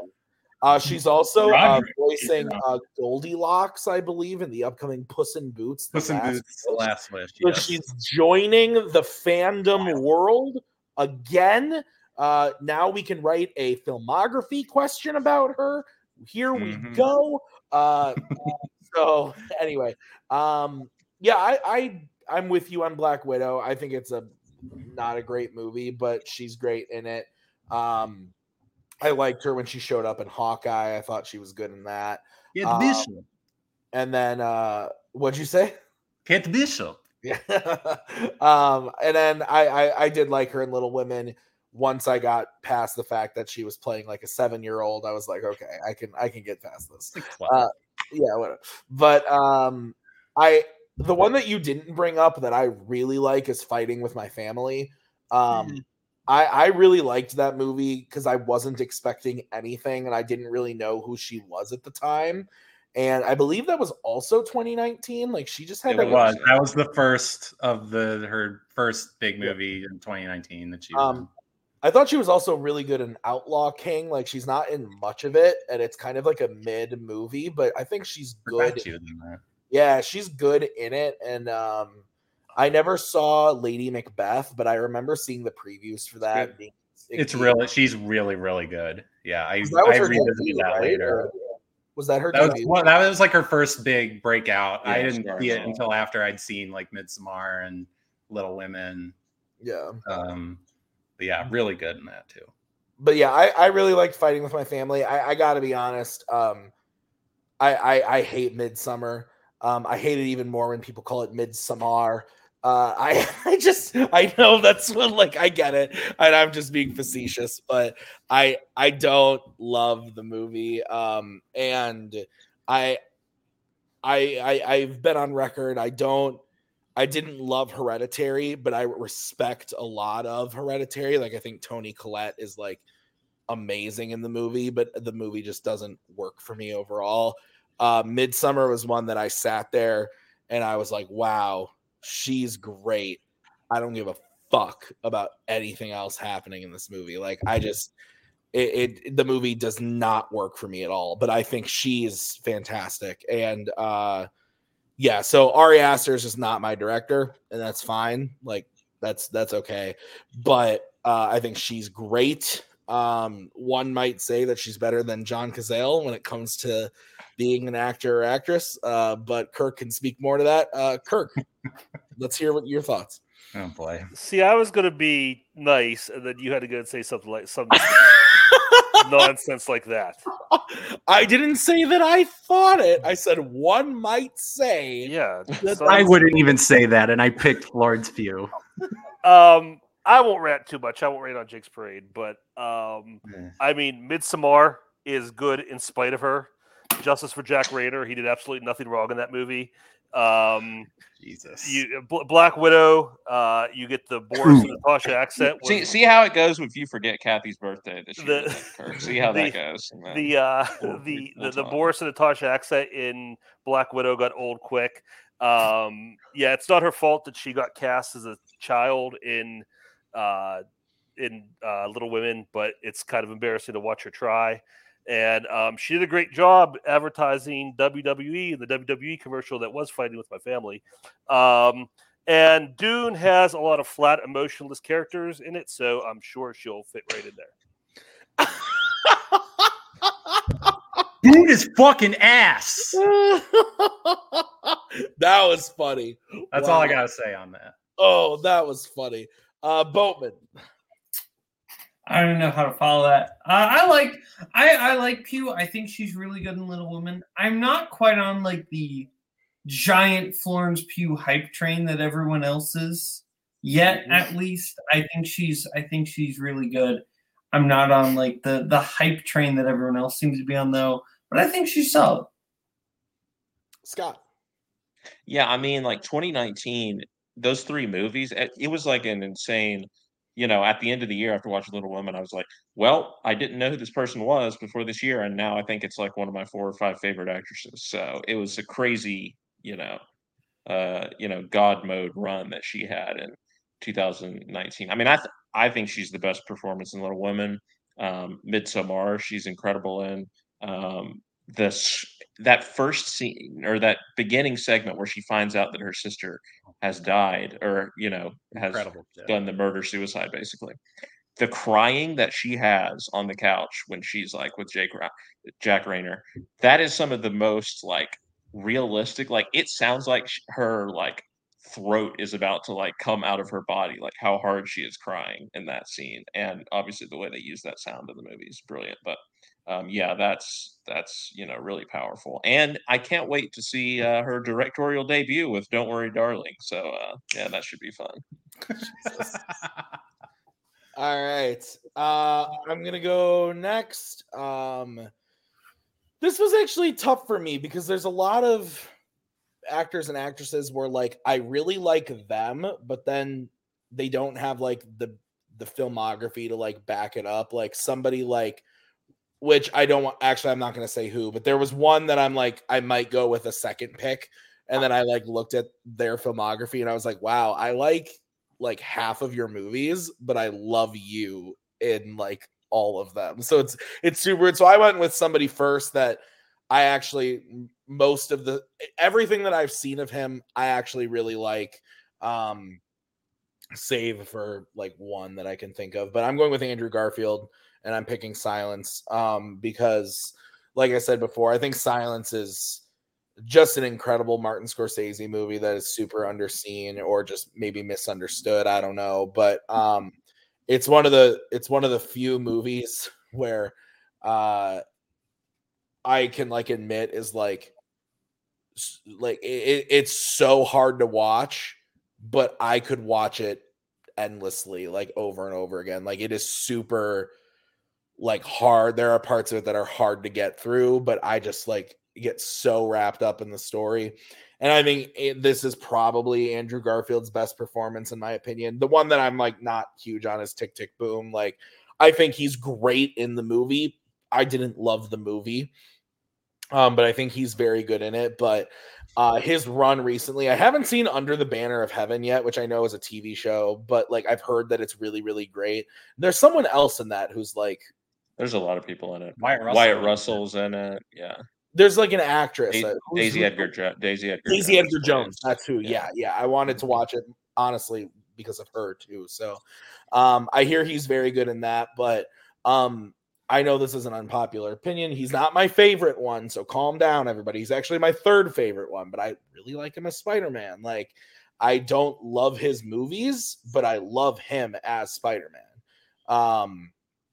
And actually, I take that back. I do love the first Amazing Spider-Man movie. Like, that's probably unpopular, but I do love that movie. It's kind of a guilty pleasure almost at this point. The second one's bad, but I love him in the movie, and I love him. And I thought he was great in No Way Home when he came back. I thought that the way they were able to kind of pick up with him and make it feel almost like they were finishing an arc that he never got to, I really, really enjoyed.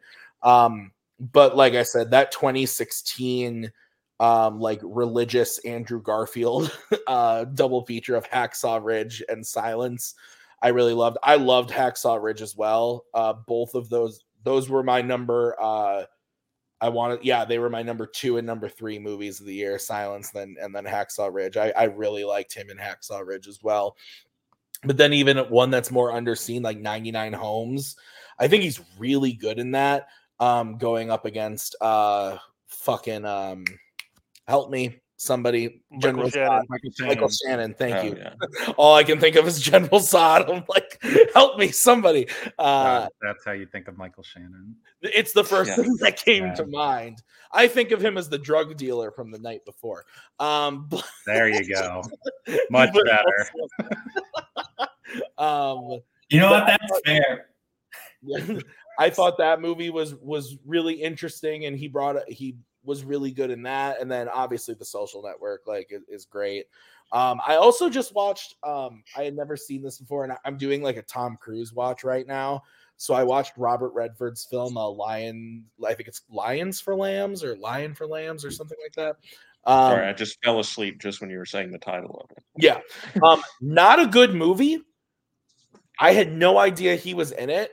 And I thought he was good for what he was given in an early role of his. Again, it's not a great movie, but him kind of just sitting there with Robert Redford talking about like politics and stuff like that, I thought it was interesting. His part of the story was kind of was the one that I actually cared about. And a lot of that had to do with him and Robert Redford being very charismatic with each other. So he's just an actor that I think, again, like Adam Driver, I'm always going to go to immediately if they're in something, I want to watch it. And I think, like Scott was saying, that he thinks that Adam Driver is going to have an Oscar in the next few years, which I agree with. I think Andrew Garfield is right there as well. I know he's talked about taking a break for a while. Great, do it, but come back and keep going. Oh, I also forgot. Didn't love the movie as well, but he's amazing in it. I thought he was really good in Eyes of Tammy Faye. Nobody should have won an Oscar from that movie, but but he's very good in it. And also, I love you, Jessica Chastain, but sorry, you should not have won that Oscar. Okay, Boatman, Andrew Garfield, yay or nay? Yeah, no, Andrew Garfield rocks. I really like him in Tick, Tick, Boom, but Silence would be my pick. I think he is like phenomenal in it. I remember I said that like Tick, Tick, Boom was the favorite performance from Andrew Garfield I had seen. And you, Tim, specifically were like, And then I was like, well, I haven't seen Silence. And you were like, fair.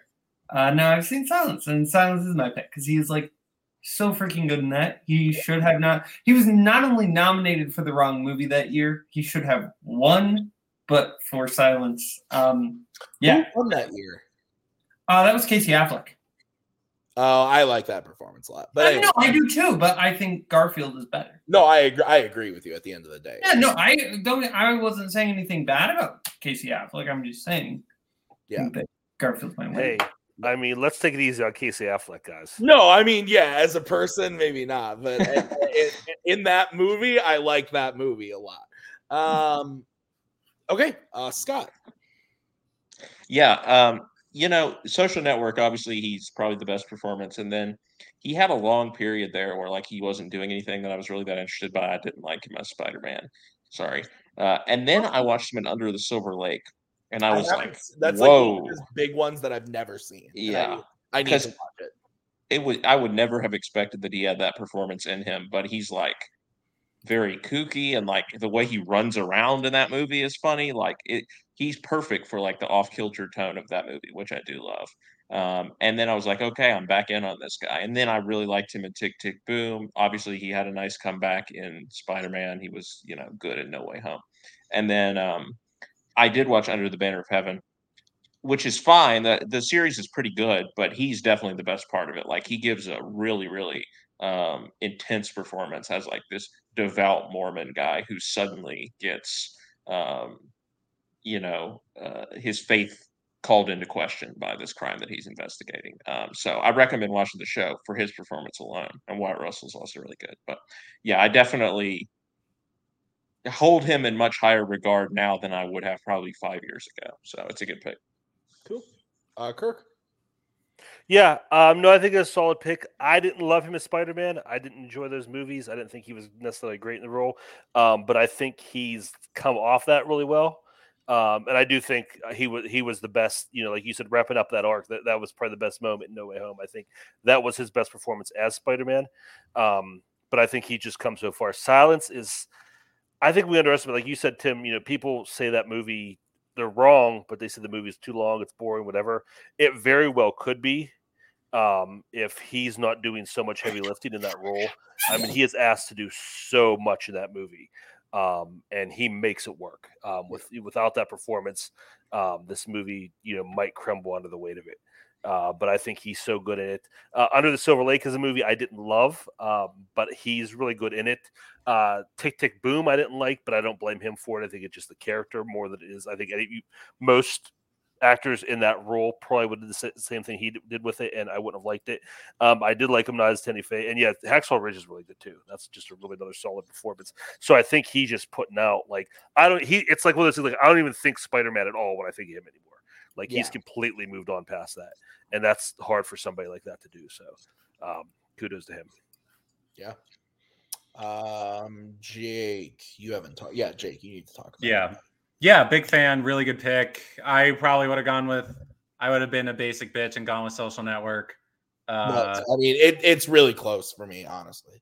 Like, I also have not, as we established earlier, I have not seen Silence, and now the repeated Silence mentions that like I need to watch that like ASAP. But yeah, Social Network, he's great. I kind of have the same opinion on Kirk about Under the Silver Lake. Though I feel like it's one I need to revisit because there's just so much going on in there. But he's fantastic in Under the Silver Lake. And I think I was one of the people who liked Tick, Tick, Boom. And I think it was mostly because of him. I will be the turd in a punch bowl when it comes to Hacksaw Ridge, though. I was not a huge fan of Hacksaw Ridge, though I think it's also just because of who I am, it just was never going to be a movie that connected with me. That's fair. So I also, another movie that I think is really good that he's good in that nobody's mentioned is Never Let Me Go. There's a really interesting sort of soft sci-fi movie. I think Carey Mulligan is the best performance in it, but because she's Carey Mulligan. But he's also very good in that too.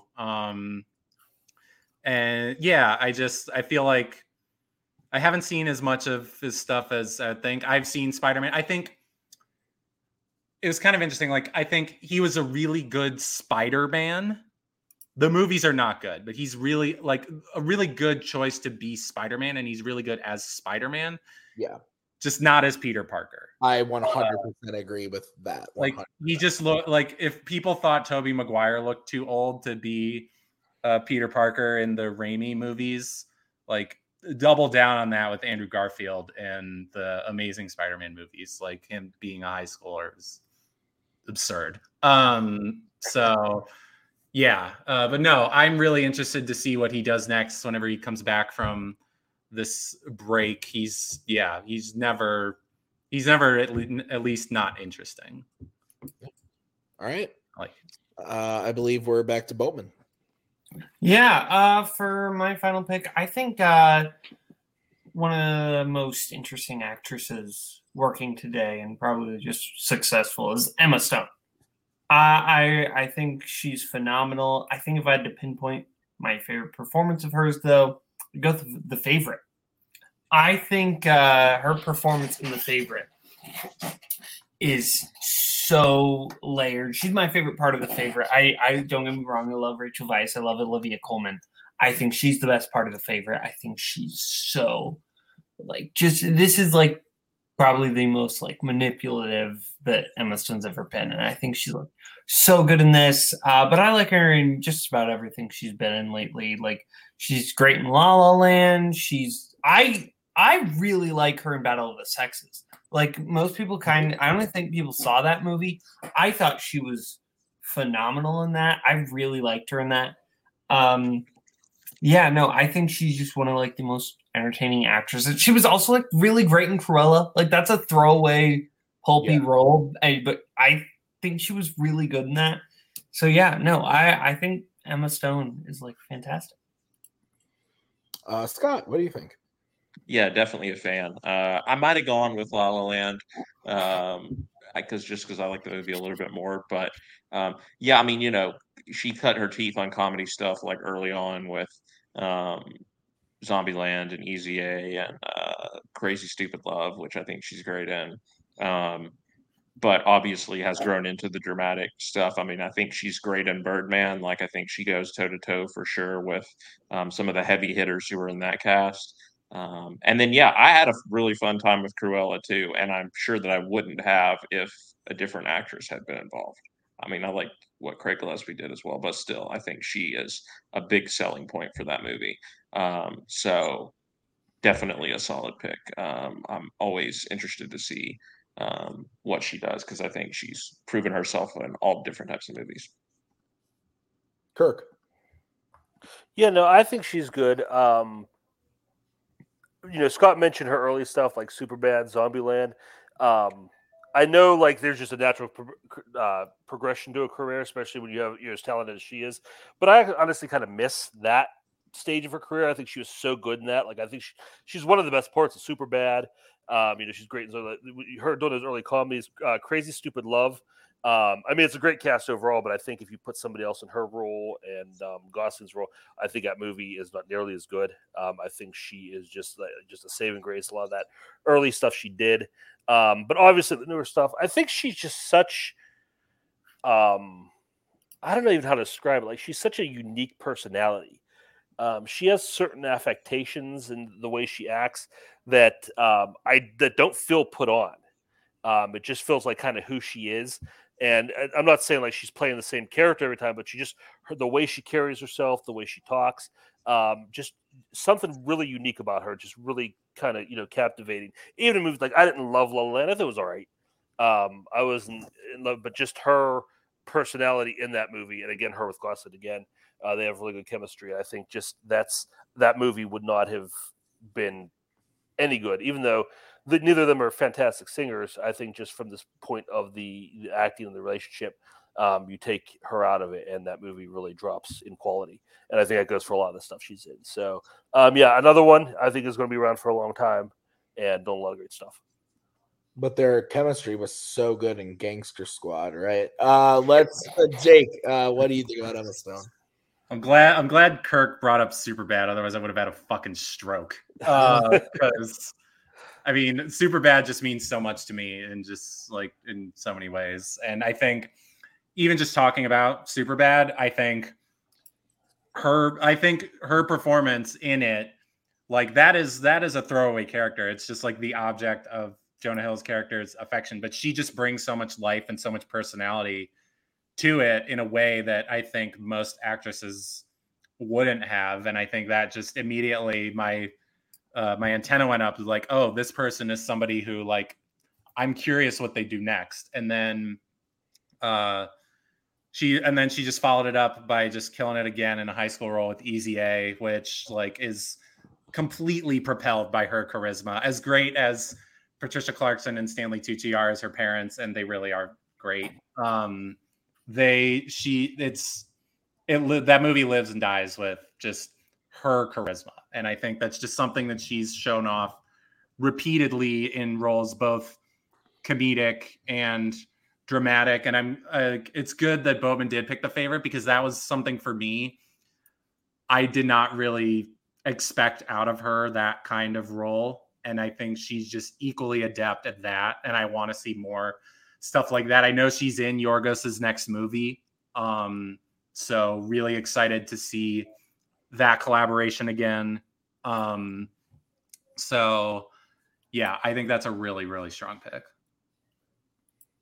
Yeah, and I agree. I mean, I think she's really great. I always like it when she shows up, and even when they came back and did Zombieland Double Tap, I thought she was good in the movie. It's not as good as the first one, but she brings a lot of that energy back. And we've talked about Crazy Stupid Love now a couple times, and I think that movie is fantastic.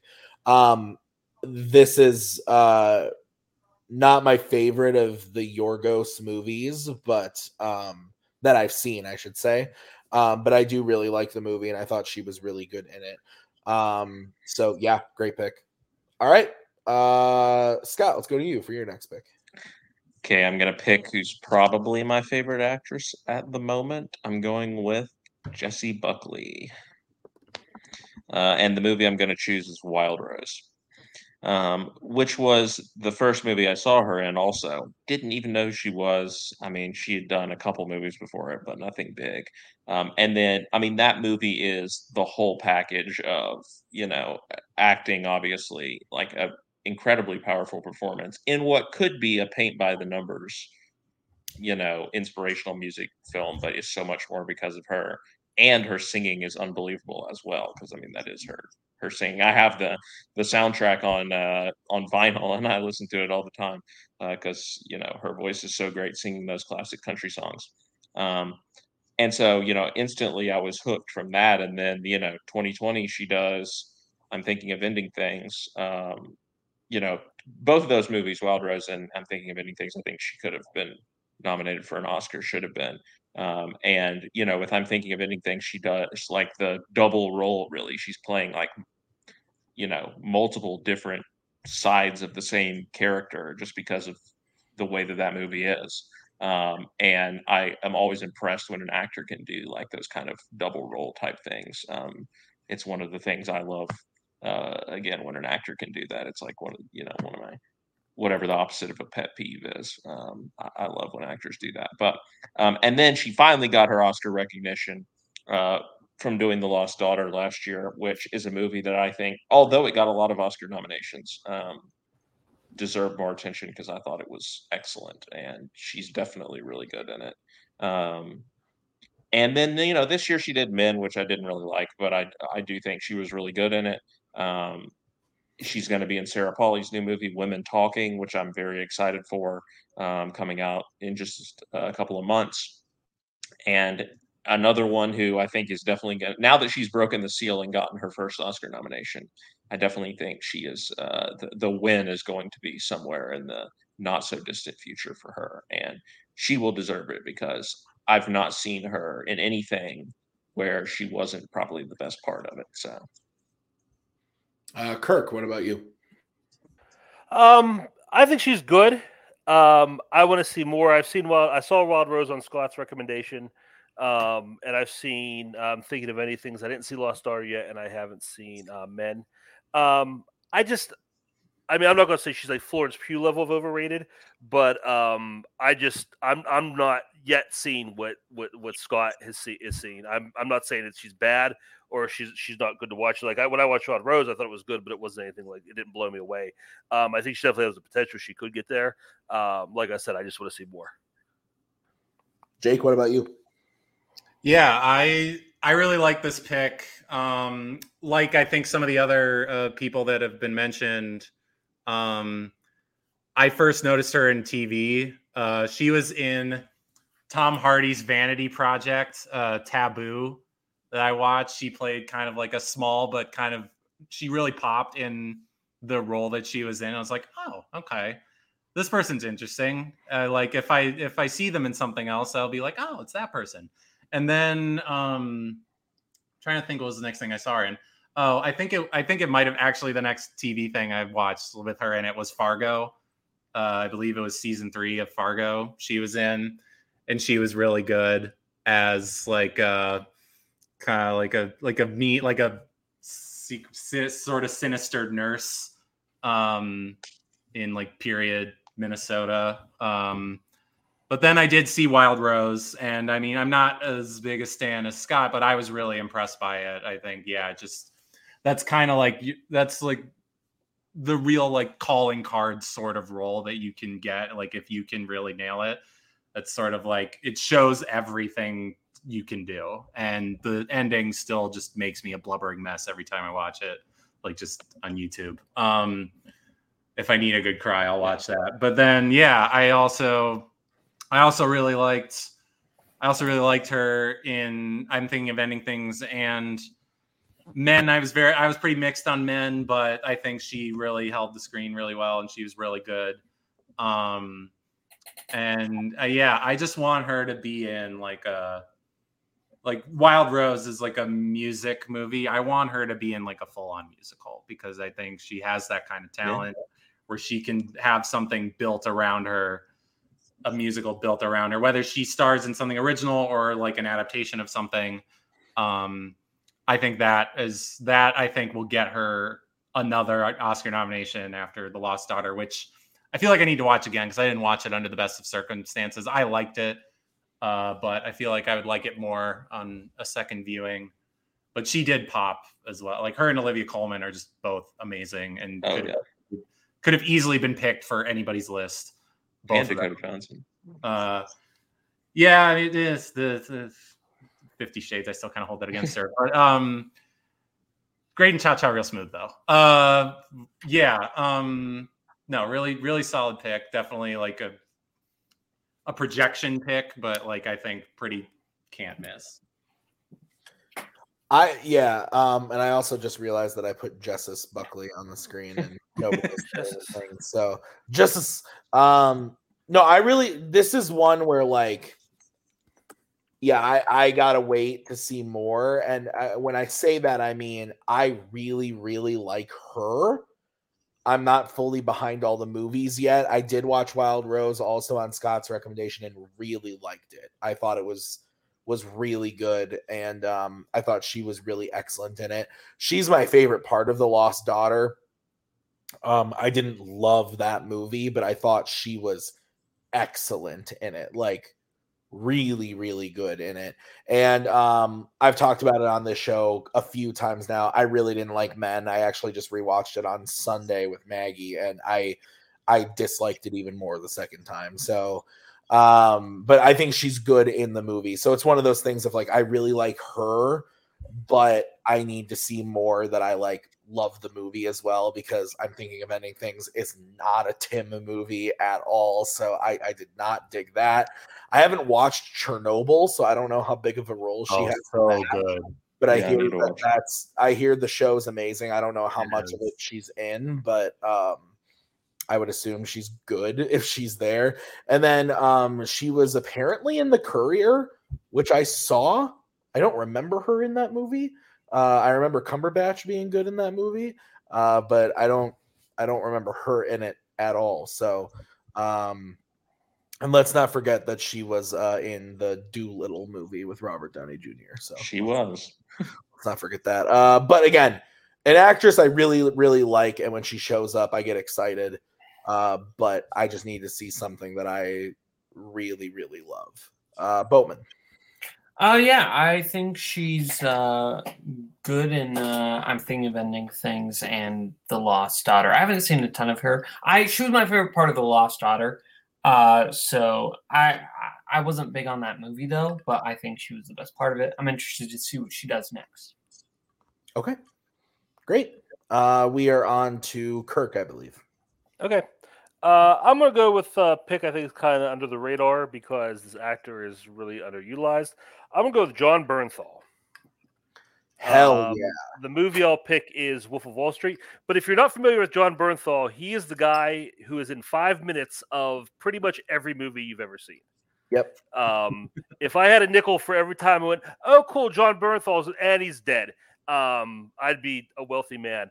I honestly, I'm not exaggerating. I honestly think this is the guy. He could be the next De Niro if he got the chance to actually be that leading man.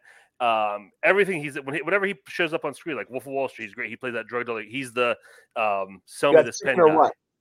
We got chicken or what, Ma? Yeah. Yeah. And he's just so great in that. In Me and Earl and the Dying Girl, he plays like the cool teacher. He's terrifying in Fury. It's almost a joke at the point by the time you get to Peanut Butter Falcon. He plays Shia's brother who had died before the movie starts. Yeah, and he's in like 30 seconds of flashbacks. Right. And I'm like, you're doing it on purpose at this point. But yeah, I think the one movie I've seen is Ford versus Ferrari is the one movie where he has like an actual role. It's pretty much a straight role, which is he doesn't play a lot of, but I think he's great in that. But yeah, Baby Driver, he's really great in that opening scene of Baby Driver that just disappears. And Punisher, I know it's TV, but he's without a doubt, in my opinion, the absolute best thing about the Netflix MCU stuff. He is so good in that role. Just perfect for it. So yeah, I want to see him do more and like not just more quantity of movies, but be in movies more. Because I think he is got like serious leading man potential and could really go far if given the opportunity. An underrated movie that I think, again, not a great, fantastic movie is, but I think I enjoy it, is The Accountant with Ben Affleck. He plays the villain in that, and I think he's really fun in that movie. Kirk, you just nailed it on the head though. Like, I love John Bernthal, and I remember when I really started to realize that, oh no, he's getting shoved into these roles was the double dick punch of him in Sicario and then in him in Wind River. Wind River, yeah. Was like Wind River especially because he's so good in like the 5 minutes he's in. Yeah. He steals the show every time. Yeah, and even something like again, I don't want to talk about the rest of the movie, but I thought he was really, really good in King Richard. Like, he's my favorite part of King Richard. I thought he was really excellent in it. He was in that Netflix movie with Sandra Bullock. What was that called? Bird Box? No. There was another. It came out last year. It was definitely like an Oscar bait movie where she went to prison and then she came out. Not the Unforgivable or something. Yes, something like that. Unforgiven or The Unforgiven or Unforgivable, something like that. The Unforgiven, I think that's it. He was good in that, and again in a small role, but he's so good in everything, and I will eternally think of him as in Wolf of Wall Street with the supply and demand motherfucker. Just like it's so good. His scene with Jonah Hill in that movie is great. He's just excellent from beginning to end, all 5 minutes. I forgot about the Peanut Butter Falcon thing until you just said it, because that was one of my favorite movies of 2019. That's a great movie. And I remember seeing his name on the cast list and being like, hell yes. And then he just is gone. And I'm like, no, what are we doing here? He's great. I wish I would have thought of this. But yeah, you're right too about Ford v Ferrari. He is playing like a straight man type character, but I love him in that movie. Yeah. And he honestly plays a similar character to an extent, like a straight man type of thing in King Richard. But I really he just has this like good guy charisma in like both of those movies that I think really, really works. And then can also be the most terrifying villain or anti-hero. Like he can really do it all. And he is a guy that I wish would just like I feel like we haven't even given him the chance to be like the leading guy in a movie yet. Like there are guys where like you can say like, oh, we've given them a shot, we've tried and it hasn't worked, but they're great, but we've given it. I feel like we haven't given Jon Bernthal the shot yet. And I don't know what that looks like or what that movie would be, but I think he could do it. So yeah, great pick. Jake, what do you think? Yeah, it's funny you were talking about like the way Jon Bernthal is utilized in a lot of stuff. Like another very recent example where it's the exact same thing is the show The Bear. He's in that. Yeah, he plays the main character's brother who died before the events of the show, and you see him in like flashbacks. So it's like the same thing. It just I think is funny. No, I really like this pick too. It wasn't even on my radar because like for me, Jon Bernthal, I know him mostly from TV. Like I think a lot of people. I think I loved his work on television. You mentioned The Punisher, yeah, like that is just such a hard character to get right, especially today, like with the way things are in the world. And I think that he just brings he's a really great humanity, but also just like you do not fuck with this dude.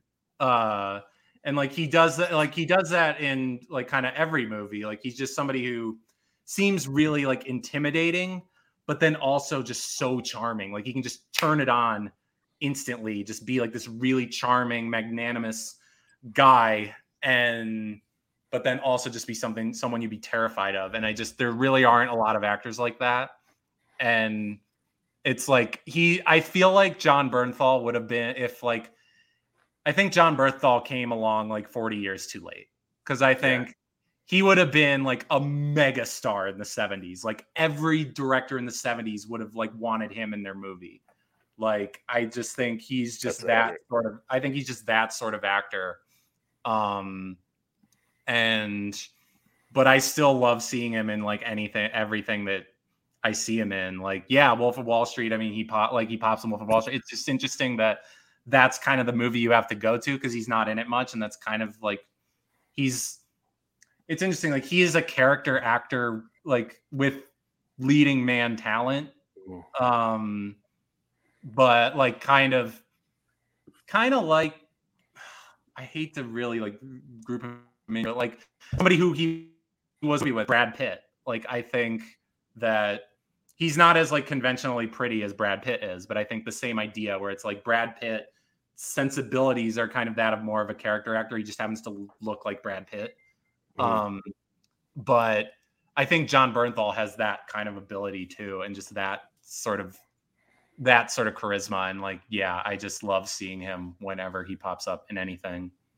Though, I mean, I don't know if I'll watch the American Gigolo series that's coming out. But like that's him front and center. That's right. He's the guy. So this is like the time where he is the guy. So that's kind of as close as we're gonna get, I think, for a while. Yeah, I forgot that he was gonna be in that. I was gonna also bring up before we go to the next person too. On the Taylor Sheridan thing of like Sicario and Wind River, he did have a bigger role in Those Who Wish Me Dead. The movie's not great, but he's good in the movie. I mean, again, it's the lesser of the Taylor Sheridan. That's probably true. Yeah. Directed movies. Like I like Wind River, Sicario, Hell or High Water. Like all of those movies are better, but he's really, really good in the movie. So, Boatman, what do you think about Jon Bernthal? He's good. I feel like he's one of those guys that, like, outside of Wolf of Wall Street, maybe I just haven't seen enough. For me, he's one of those guys who, like, I feel like can do more, but he hasn't, like, wowed me yet. Though I will say I haven't seen some of the movies that you're talking about. Like, I've never seen Wind River, so, like, that could be part of it. Yeah. You gotta watch that movie, Boat. It's like Wolf of Wall Street, which he is fantastic, and he hasn't, like, wowed me yet, but I definitely believe that he can. Boat, you gotta watch Wind River, buddy. That's fair. It is. That movie's awesome. Scott, we're going to you. What I mean, I don't have too much to add, I guess. I do think, he's a fun character actor. I always enjoy seeing him popping. I forgot he was in Widows until I was looking at his IMDb. Oh, yeah. Which I love that movie. I'm not sure I see the same, like, De Niro, Brad Pitt type thing that we're talking about here as far as a leading man. But, to everyone's point, maybe that's just because he hasn't been given the opportunities yet. So, the door is cracked to that possibility, but I don't know if I'm there yet. Okay. All right. So we are on to Jake. Okay. Yeah. So I'm also going to pick somebody who I really first came to my attention from television. And I think he's easily the best part of the show that I am thinking of. And I think as he's gotten into movies, I think pretty much every time out, he is easily the best part of whatever movie he is in. I am picking Brian Tyree Henry, and the movie that I'm going to pick is If Beale Street Could Talk. So for like most people, Brian Tyree Henry first came to my attention on Atlanta, which is one of the most incredible shows I've ever seen. And I think he really can do it all on that show as Paperboy. Like, he just can absolutely destroy you with like a side eye glare. And it's always really funny. Like, there's an episode in season 1 in particular where he's part of like a fake, it's like a black talk show. Like, it was like about like black issues and stuff. And it just is so off the wall and so hilarious. And just his exasperation with everything that's going on around him is just comedy gold. And then he gets another showcase episode in season 2 that's the complete opposite end of the spectrum, where it's just like really incredible dramatic work, where he's like goes through a walk in the woods and he's like mourning the loss of his mother, and it's just really affecting, moving stuff. And then he got into movies, and like the other one that I was thinking of for this was Into the Spider-Verse, because he's really, really great as Miles's father in Into the Spider-Verse. That scene where he's outside Miles's door, it's just, oh God, it just gets me every time. It's just like an all-time great dad moment. And I love the movie overall. It's my favorite Spider-Man movie. And I think he actually really adds to it in a way that, like, he makes that character really work. Like, he could just be like the nagging dad who's just annoying and like always, but he really gives him such an incredible humanity. And then my pick, If Beale Street Could Talk, was my favorite movie of 2018. I think it's just so gorgeous. Just the composition. Barry Jenkins is just like, he's a god among men to me. But he's only in one scene in If Beale Street Could Talk, but it's the best scene in the movie for me, where it's just him talking to the main character, like they're best friends. I believe it's a flashback scene. Yeah, and he's just so natural, so engaging. Yeah, I can never take my eyes off of him. And then Scott mentioned Widows. I was almost going to go with somebody else from Widows. Daniel Kaluuya would have been I thought about it. He might be the best thing in Widows, but Brian Tyree Henry is close. He plays kind of like you could say he's kind of the villain, like a villain in the movie. Obviously Daniel Kaluuya is more of his enforcer, but he's really good in that too. And then even in stuff that I don't love, like he really pops in. He's easily the best thing about Eternals, which is the movie's whatever. I think he's easily the best part of it. And then most recently, a movie I liked but didn't love, but Brian Tyree Henry, easily the best part of Bullet Train to me. I just think he was so funny, so charismatic. I never failed to laugh at the Thomas the Tank Engine gag. It was so good. And he manages to, like, I think I was not the hugest Aaron Taylor Johnson fan, but Brian Tyree Henry brings the best out of him, I think, in that movie. And their chemistry is so good. I think that dynamic is the thing that I like the most about Bullet Train. And yeah, he's just like, I think he is like the A+ character actor now. Like, if I need somebody interesting in my movie that's maybe not necessarily the lead, but somebody who will always make it better, he's the dude for me. Yeah. I love If Beale Street Could Talk. It was in my top 10 of the year in 2018, right? 2018 is when it came out, right? Yeah, that sounds right. I really, really liked the movie. And I agree. I think his scene is awesome. And he's one of those actors where, like, I haven't watched Atlanta, so I don't know how he is on that, but I can only imagine he's fantastic, because literally everything I've seen him in, I've enjoyed him. Bullet Train, I thought him and Aaron Taylor Johnson were the best part of the movie for sure. Even like he's in like one scene in Joker, and he's fucking great in that one scene. Fuck that movie. Yeah, he was in 1 minute of Joker. Not even one scene. He was in 1 minute of Joker, where he's like the records clerk or whatever. Pissed me off. I hope they paid him good money for that trash.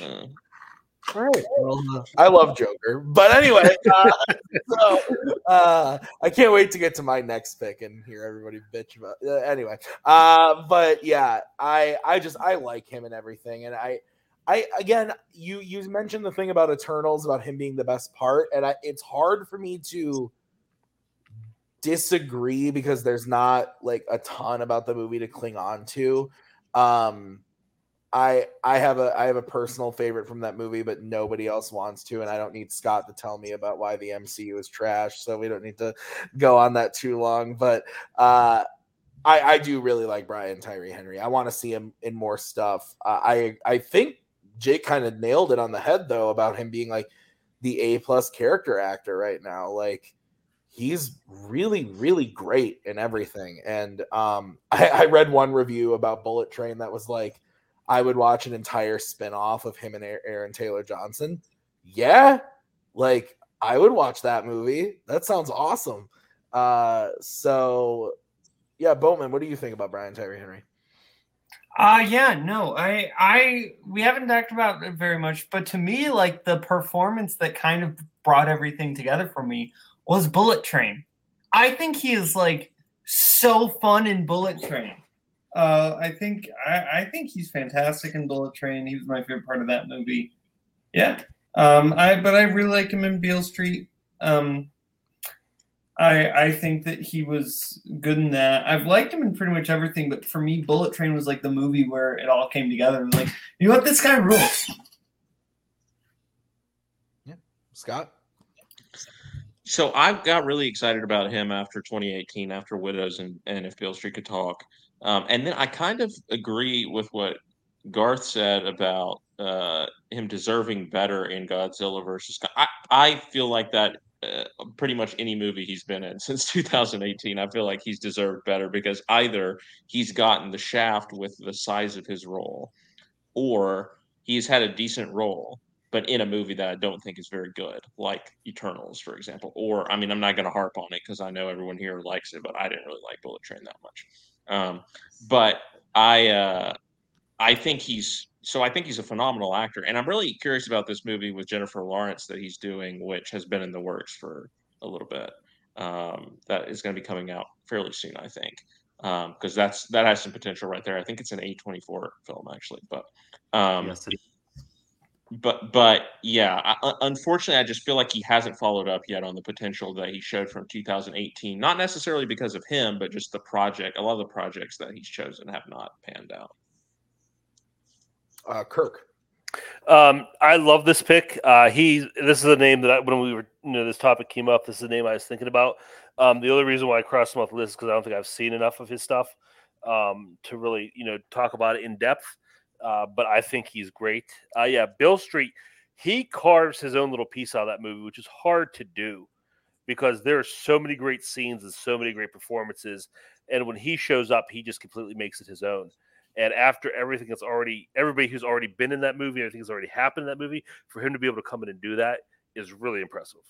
I loved Bullet Train. I thought it was a really good movie. I think he was one of the best parts about it. His character is written as, it's not written poorly, but it's basically like a parody of like an over-the-top action type character. It could very easily fall like into that Deadpool range of surfacely funny, but nothing else there. And also the character has like this kind of really ridiculous affectation that he does. I won't spoil for me, I haven't seen it. It's not a big deal, but he just does something like it's hard for the actor to pull off, put it that way. He does. So I think he's really great in that. And Widows, I thought he was good playing off Daniel Kaluuya in that. Eternals, I think, is mediocre to actively bad, but he's honestly the only thing I even remember about that movie when I think back on it. So, I really want to see more of his stuff. He's a guy I get excited whenever he's in a movie because I know, whatever part he has is going to be solid. Okay. All right, we're going to go to my final pick, and mine is again, I could have gone a lot of different ways. I ended up going with someone who's been around for a while, but is still very actively working, and who is another guy that just like if he's in something, I'm going to watch it, and I'm probably going to like him in it, and that's the Ruffs, Mr. Ruffalo, and The Spotlight is the movie that I'm picking. What'd you think I was going to pick? No, I was just saying that pick speaks to me. No, I thought you were saying like, "Ooh," like you thought I was gonna go a different way. No, Ruffalo is a guy that like the first time I consciously remember seeing him in something was Collateral, and I remember just being like, "This dude is kind of cool." And then like as I keep going through the filmography, and then I saw 13 going on 30, it was like, oh, okay. Hell yeah. Mark Ruffalo. And then, you keep going through the filmography, and obviously like Zodiac is one of my all-time favorite crime movies. I think he's fantastic in it. I really I actually haven't seen The Brothers Bloom yet, but Boatman recommended it to me, so I bought it. I just haven't watched it yet. But I've heard good things about that.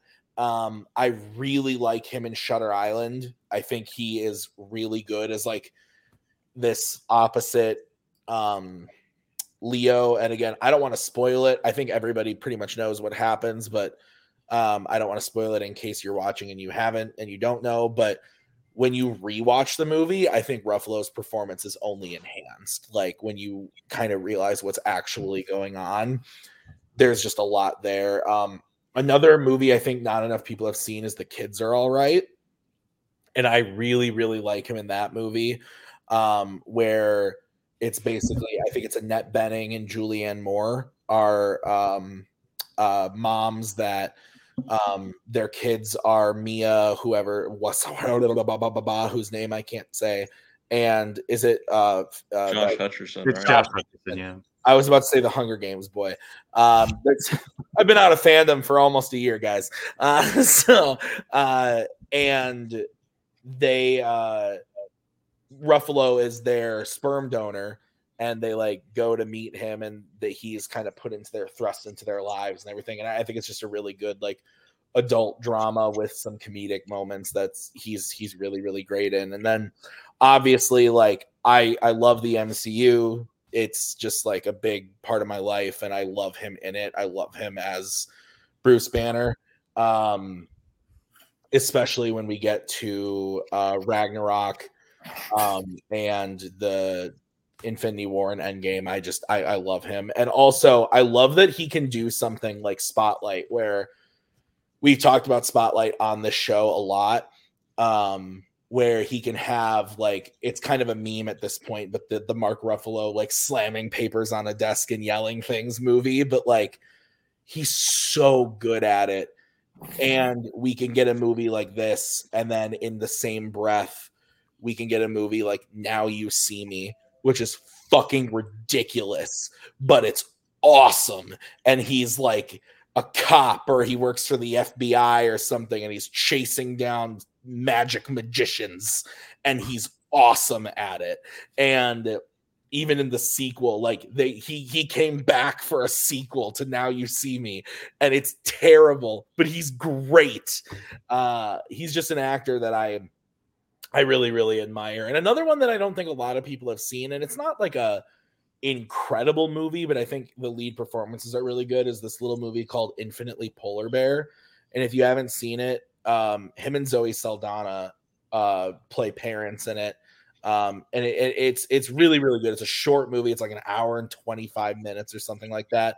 It's a good like family drama where he plays a dad with bipolar disorder, and it's interesting. It's an interesting movie. So I would check that one out. And then even some of the newer stuff like Dark Waters, I think is really good. I haven't seen the Adam Project yet. I know he's in that, but I'm not into that director. Very sorry, Boatman. I'm not into the director of the Adam Project very much.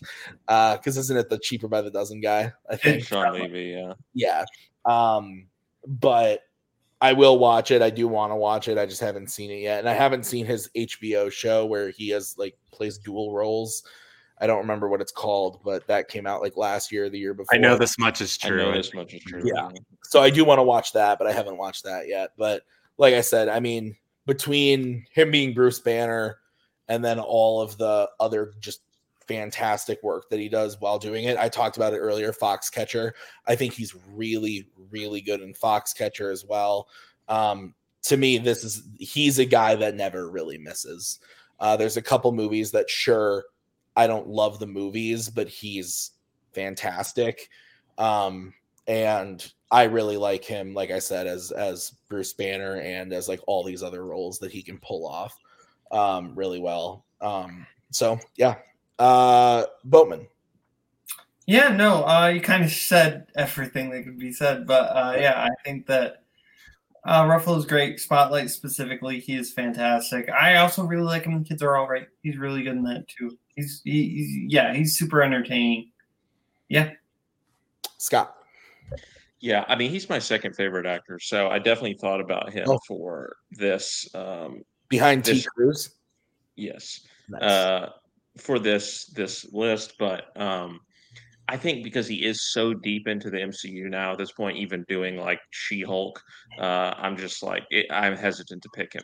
But I will say I appreciate that he, even while he was doing the MCU, he was doing Begin Again, he was doing Spotlight, he was doing Dark Waters. He found time to do these other movies. That is all I ask of these really good actors who join the MCU or some big franchise.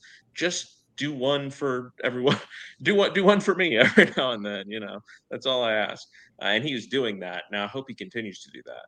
We'll see. But actually, I think is he not going to be in the Yorgos movie as well? I think maybe he is. I believe so. Yeah, I believe he is. Poor things. Yeah, he's going to be in that. So there's one. There's an example. So yeah, I absolutely love Mark Ruffalo. I have absolutely no problems with his pick. He's been in several of my favorite movies of all time, and he's one of the main reasons why they are my favorite movies of all time. And watch Dark Waters. Yeah, he's good in that. Kirk. Yeah, we were in some chat. Me and Scott are in I forget how it came up, but Scott started talking about him as his favorite, one of his favorite actors, and kind of started simping over him. And I'm like, he's just not a guy that's ever moved the needle for me. I don't think he's bad, but I've never been like, oh, I'm really excited to see this new Mark Ruffalo movie. I mean, if it's a movie I want to see, I'll go see it. If I don't want to see it, I'm not going to see it because of him. Like I said, he's been fine. I've never been like, ugh, Mark Ruffalo. What's that one he did with the Ghost one? He did with Reese Witherspoon. That was pretty bad. Just Like Heaven. Oh yeah, That's kind of delightful. That movie's fun. That was pretty rough. You can count on me. But yeah, I think he's okay as Bruce Banner, and I hate how people dump on Edward Norton, and without realizing how much of an easier job Ruffalo has as part of the Avengers and not having to carry his own movie. I think I get even with Hulk. I think he's as good as the script. I don't think Hulk was good in. I didn't like him in the whole thing in Infinity War. I don't think he handled that well. But like I said, I'm never going to. And I think he's a guy who's capable of every once in a while giving that spotlight type of nominated performance. But to me, he's not somebody who's going to be a top tier long. And I mean, he's been around long enough now. He's not a young guy. He's pretty established, and I think he is what he is at this point. For me, he's there and he's fine. And if it's a movie I want to see with Mark Ruffalo, cool. If not, I'll probably go see something else. I will say, I forgot to mention that I don't think I've ever been more disappointed watching the Oscars than when I heard "and your winner." And the winner Mark Oscars, Mark Rylance. I will never forget. Me and Maggie both were like, because Sylvester Stallone won. Is that what you disappointed? Yeah. Trust me, I actually bought Creed on 4K today, but I love that fucking movie and that performance. But no, Ruffalo should have won. Jake, your take on the Ruffs? Yeah. I like Mark Ruffalo. I'm not going to go out of my way. If Mark Ruffalo is involved in a movie, I'm not going to be like, oh, I got to see that. But if he's surrounded by other good people, a good director, then yeah, I'm always happy to see Mark Ruffalo. I mean, I'm glad that you brought up, I'm glad people are bringing up The Kids Are All Right. Cause I think that might be my favorite performance of his, just because he's just so charismatic. And he's just he's actually kind of sexy in that movie.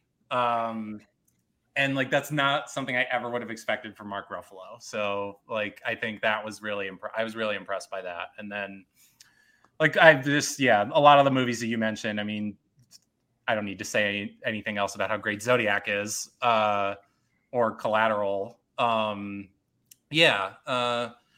he's somebody I like, but he's not somebody I'm going to go out of my way for my picks or some of the other people's picks that have happened tonight. I was actually scared you were going to pick Joaquin Phoenix and specifically pick him in Joker. That was where I thought you were going before. No, the reason I said that antagonize me and Scott. The reason I made that comment during the Brian Tyree thing was because I knew I was picking Ruffalo, and I was like, the MCU and Scott's Twitter makes me sad, and just all that stuff. But yeah. Okay. So that's our list. Guys, the 8 of you watching, stick around. We're going to talk about Assault on Precinct 13 for the last time, but then we are going to announce what the upcoming topics for the rest of the month are. So please stick around so we can give you that. I know one might tickle Scott's fancy for sure. So let's talk about Assault on Precinct 13. So Scott, why don't you kick us off? Yeah, so funnily enough, I watched this I think at the end of last month, and 1 or 2 days after I watched it, the poll dropped for movie of the month, and it immediately started winning, and I was like, oh, that's convenient because I just watched it. It's great. My best friend, who doesn't see a lot of older movies, watched it in theaters at the New York Film Festival, actually, I think last year. And he thought it was incredible. So I was like, I got to watch it if even he, really liked it. And it's just a great grimy 70s thriller. John Carpenter, obviously, he knows how to make an efficient movie. The Thing, obviously, is an amazing example. Like all of his movies are super efficient. Like he does so much in the exact amount of time that is needed. I was surprised how sort of mean the movie gets at times. Like the shooting of the kid at the outside the ice cream truck was terrifying. Honestly, I was surprised that he went there. But it's fun. Like, it is a little bit of like a Rio Bravo style. Like, oh, we're just hanging out in the police station, like waiting for the action to go down. And obviously, Rio Bravo is one of my favorite movies. It doesn't have the vibes of Rio Bravo, but it as an more actiony version of that, it's really good. And obviously, it is one of those movies where as soon as the opening credits start and you hear the first notes of the score, it's like, okay, you already know it's going to be good, just because I feel the same way about Top Gun Maverick, honestly. Like just the intro now with like the music starting, I'm like, let's go. And I feel the same way about this, just that dun dun dun dun dun. Like I'm like, all right, let's do this. John Carpenter messed me up. So it was great. I thoroughly enjoyed it, and I've watched several John Carpenter movies this year for the first time, and I get the hype. What would you give this, Scott, out of 5? 4.5. Awesome. Okay. Kirk, what about you? Yeah, I like this movie a lot. I think I love the 70s, and this is the reason. This kind of movie is the reason why I love the 70s, because in no other decade would this movie get made besides the 70s. It's just such a great, I bet it could have been an 80s canon movie. I mean, there was a remake. I was about to say it could have been a 2000s remake. Yeah, but I mean, was it this movie really? No. But yeah, it's just like such a great blend of like different. Like it has, like Scott said, like that Western aspect, has like a real like horror, like survival horror kind of feel to it. As well as being like just like 70s violent exploitation crime movie.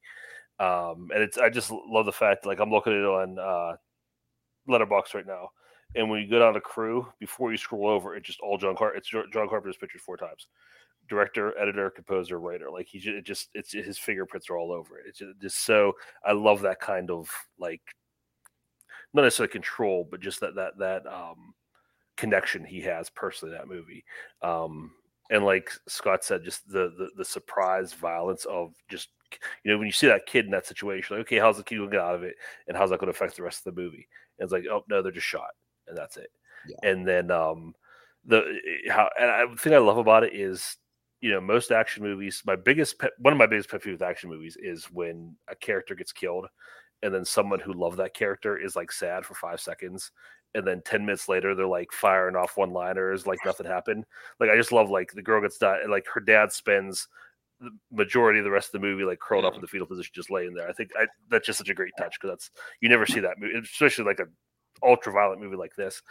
You never see that. But the gang is great. I just love how just for no reason how insane they are. Especially like in the third act, where they basically become zombies.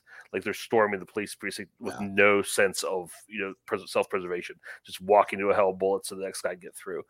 So it gets kind of crazy. It goes off the wheels there. But no, this is great. I'm not a big, like, I'm more of a fan of this kind of Carpenter than I am like his straight horror. But yeah, this is a good movie. I gave it 3.5. Okay. And Jake, what about you? So I didn't watch it for this because I just been so busy with just like work and other trivia. I just couldn't fit it in. But I've seen it probably like a decade ago, because I love Rio Bravo. I think Rio Bravo is like one of the best Westerns I've ever seen. And I was like, holy crap, John Carpenter basically did a remake of it.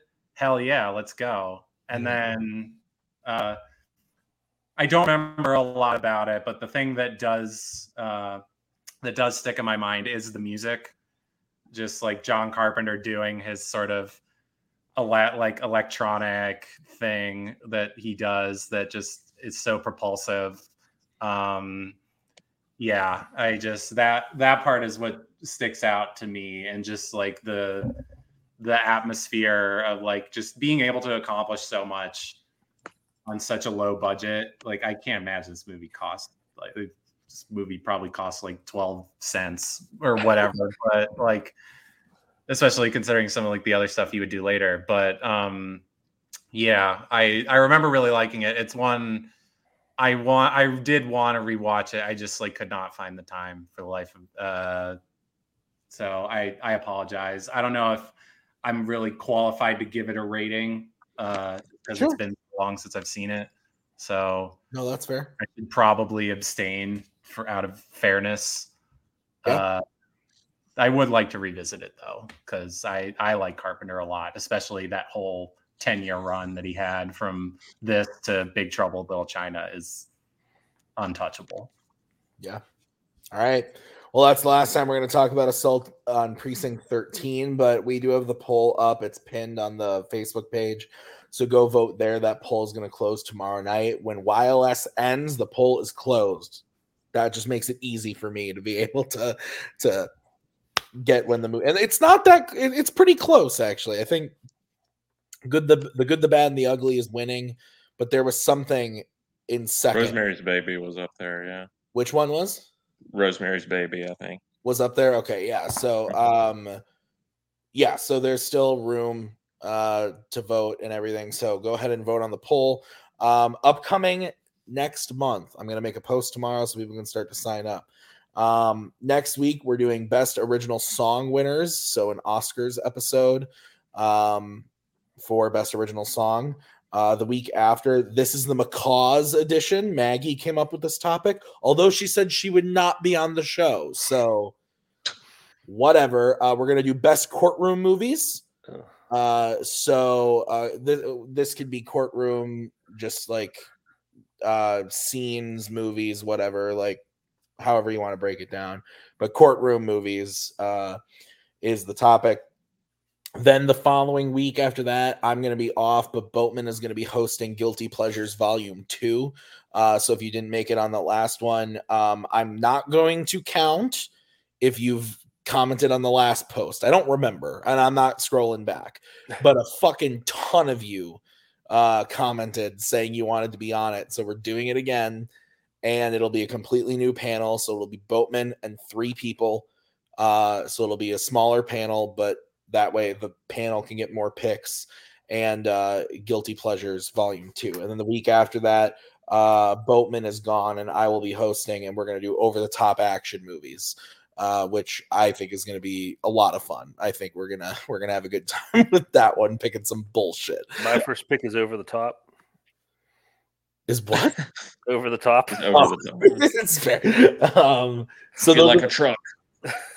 So those are the topics again. Best original song winners, courtroom movies, Guilty Pleasures Volume 2 with Boatman, and then over the top action movies with me. I'll make that post tomorrow, and then you guys can comment about if you want to be on or not.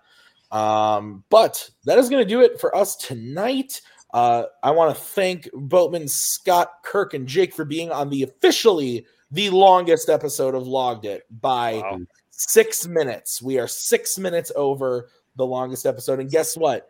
The longest episode before this, best directors working today. So I'm so hungry. When we talk about people working today, apparently we go for a long time. But I enjoyed the discussion. So thank you to the panel. This was a really fun episode. So we'll see you guys next week with that original song winners. Or was it just song winners? I don't fucking know. Oscars next week, song winners. We'll see you then. Have a great night. Thank you, guys. In case I don't see you, good afternoon, good evening, good evening.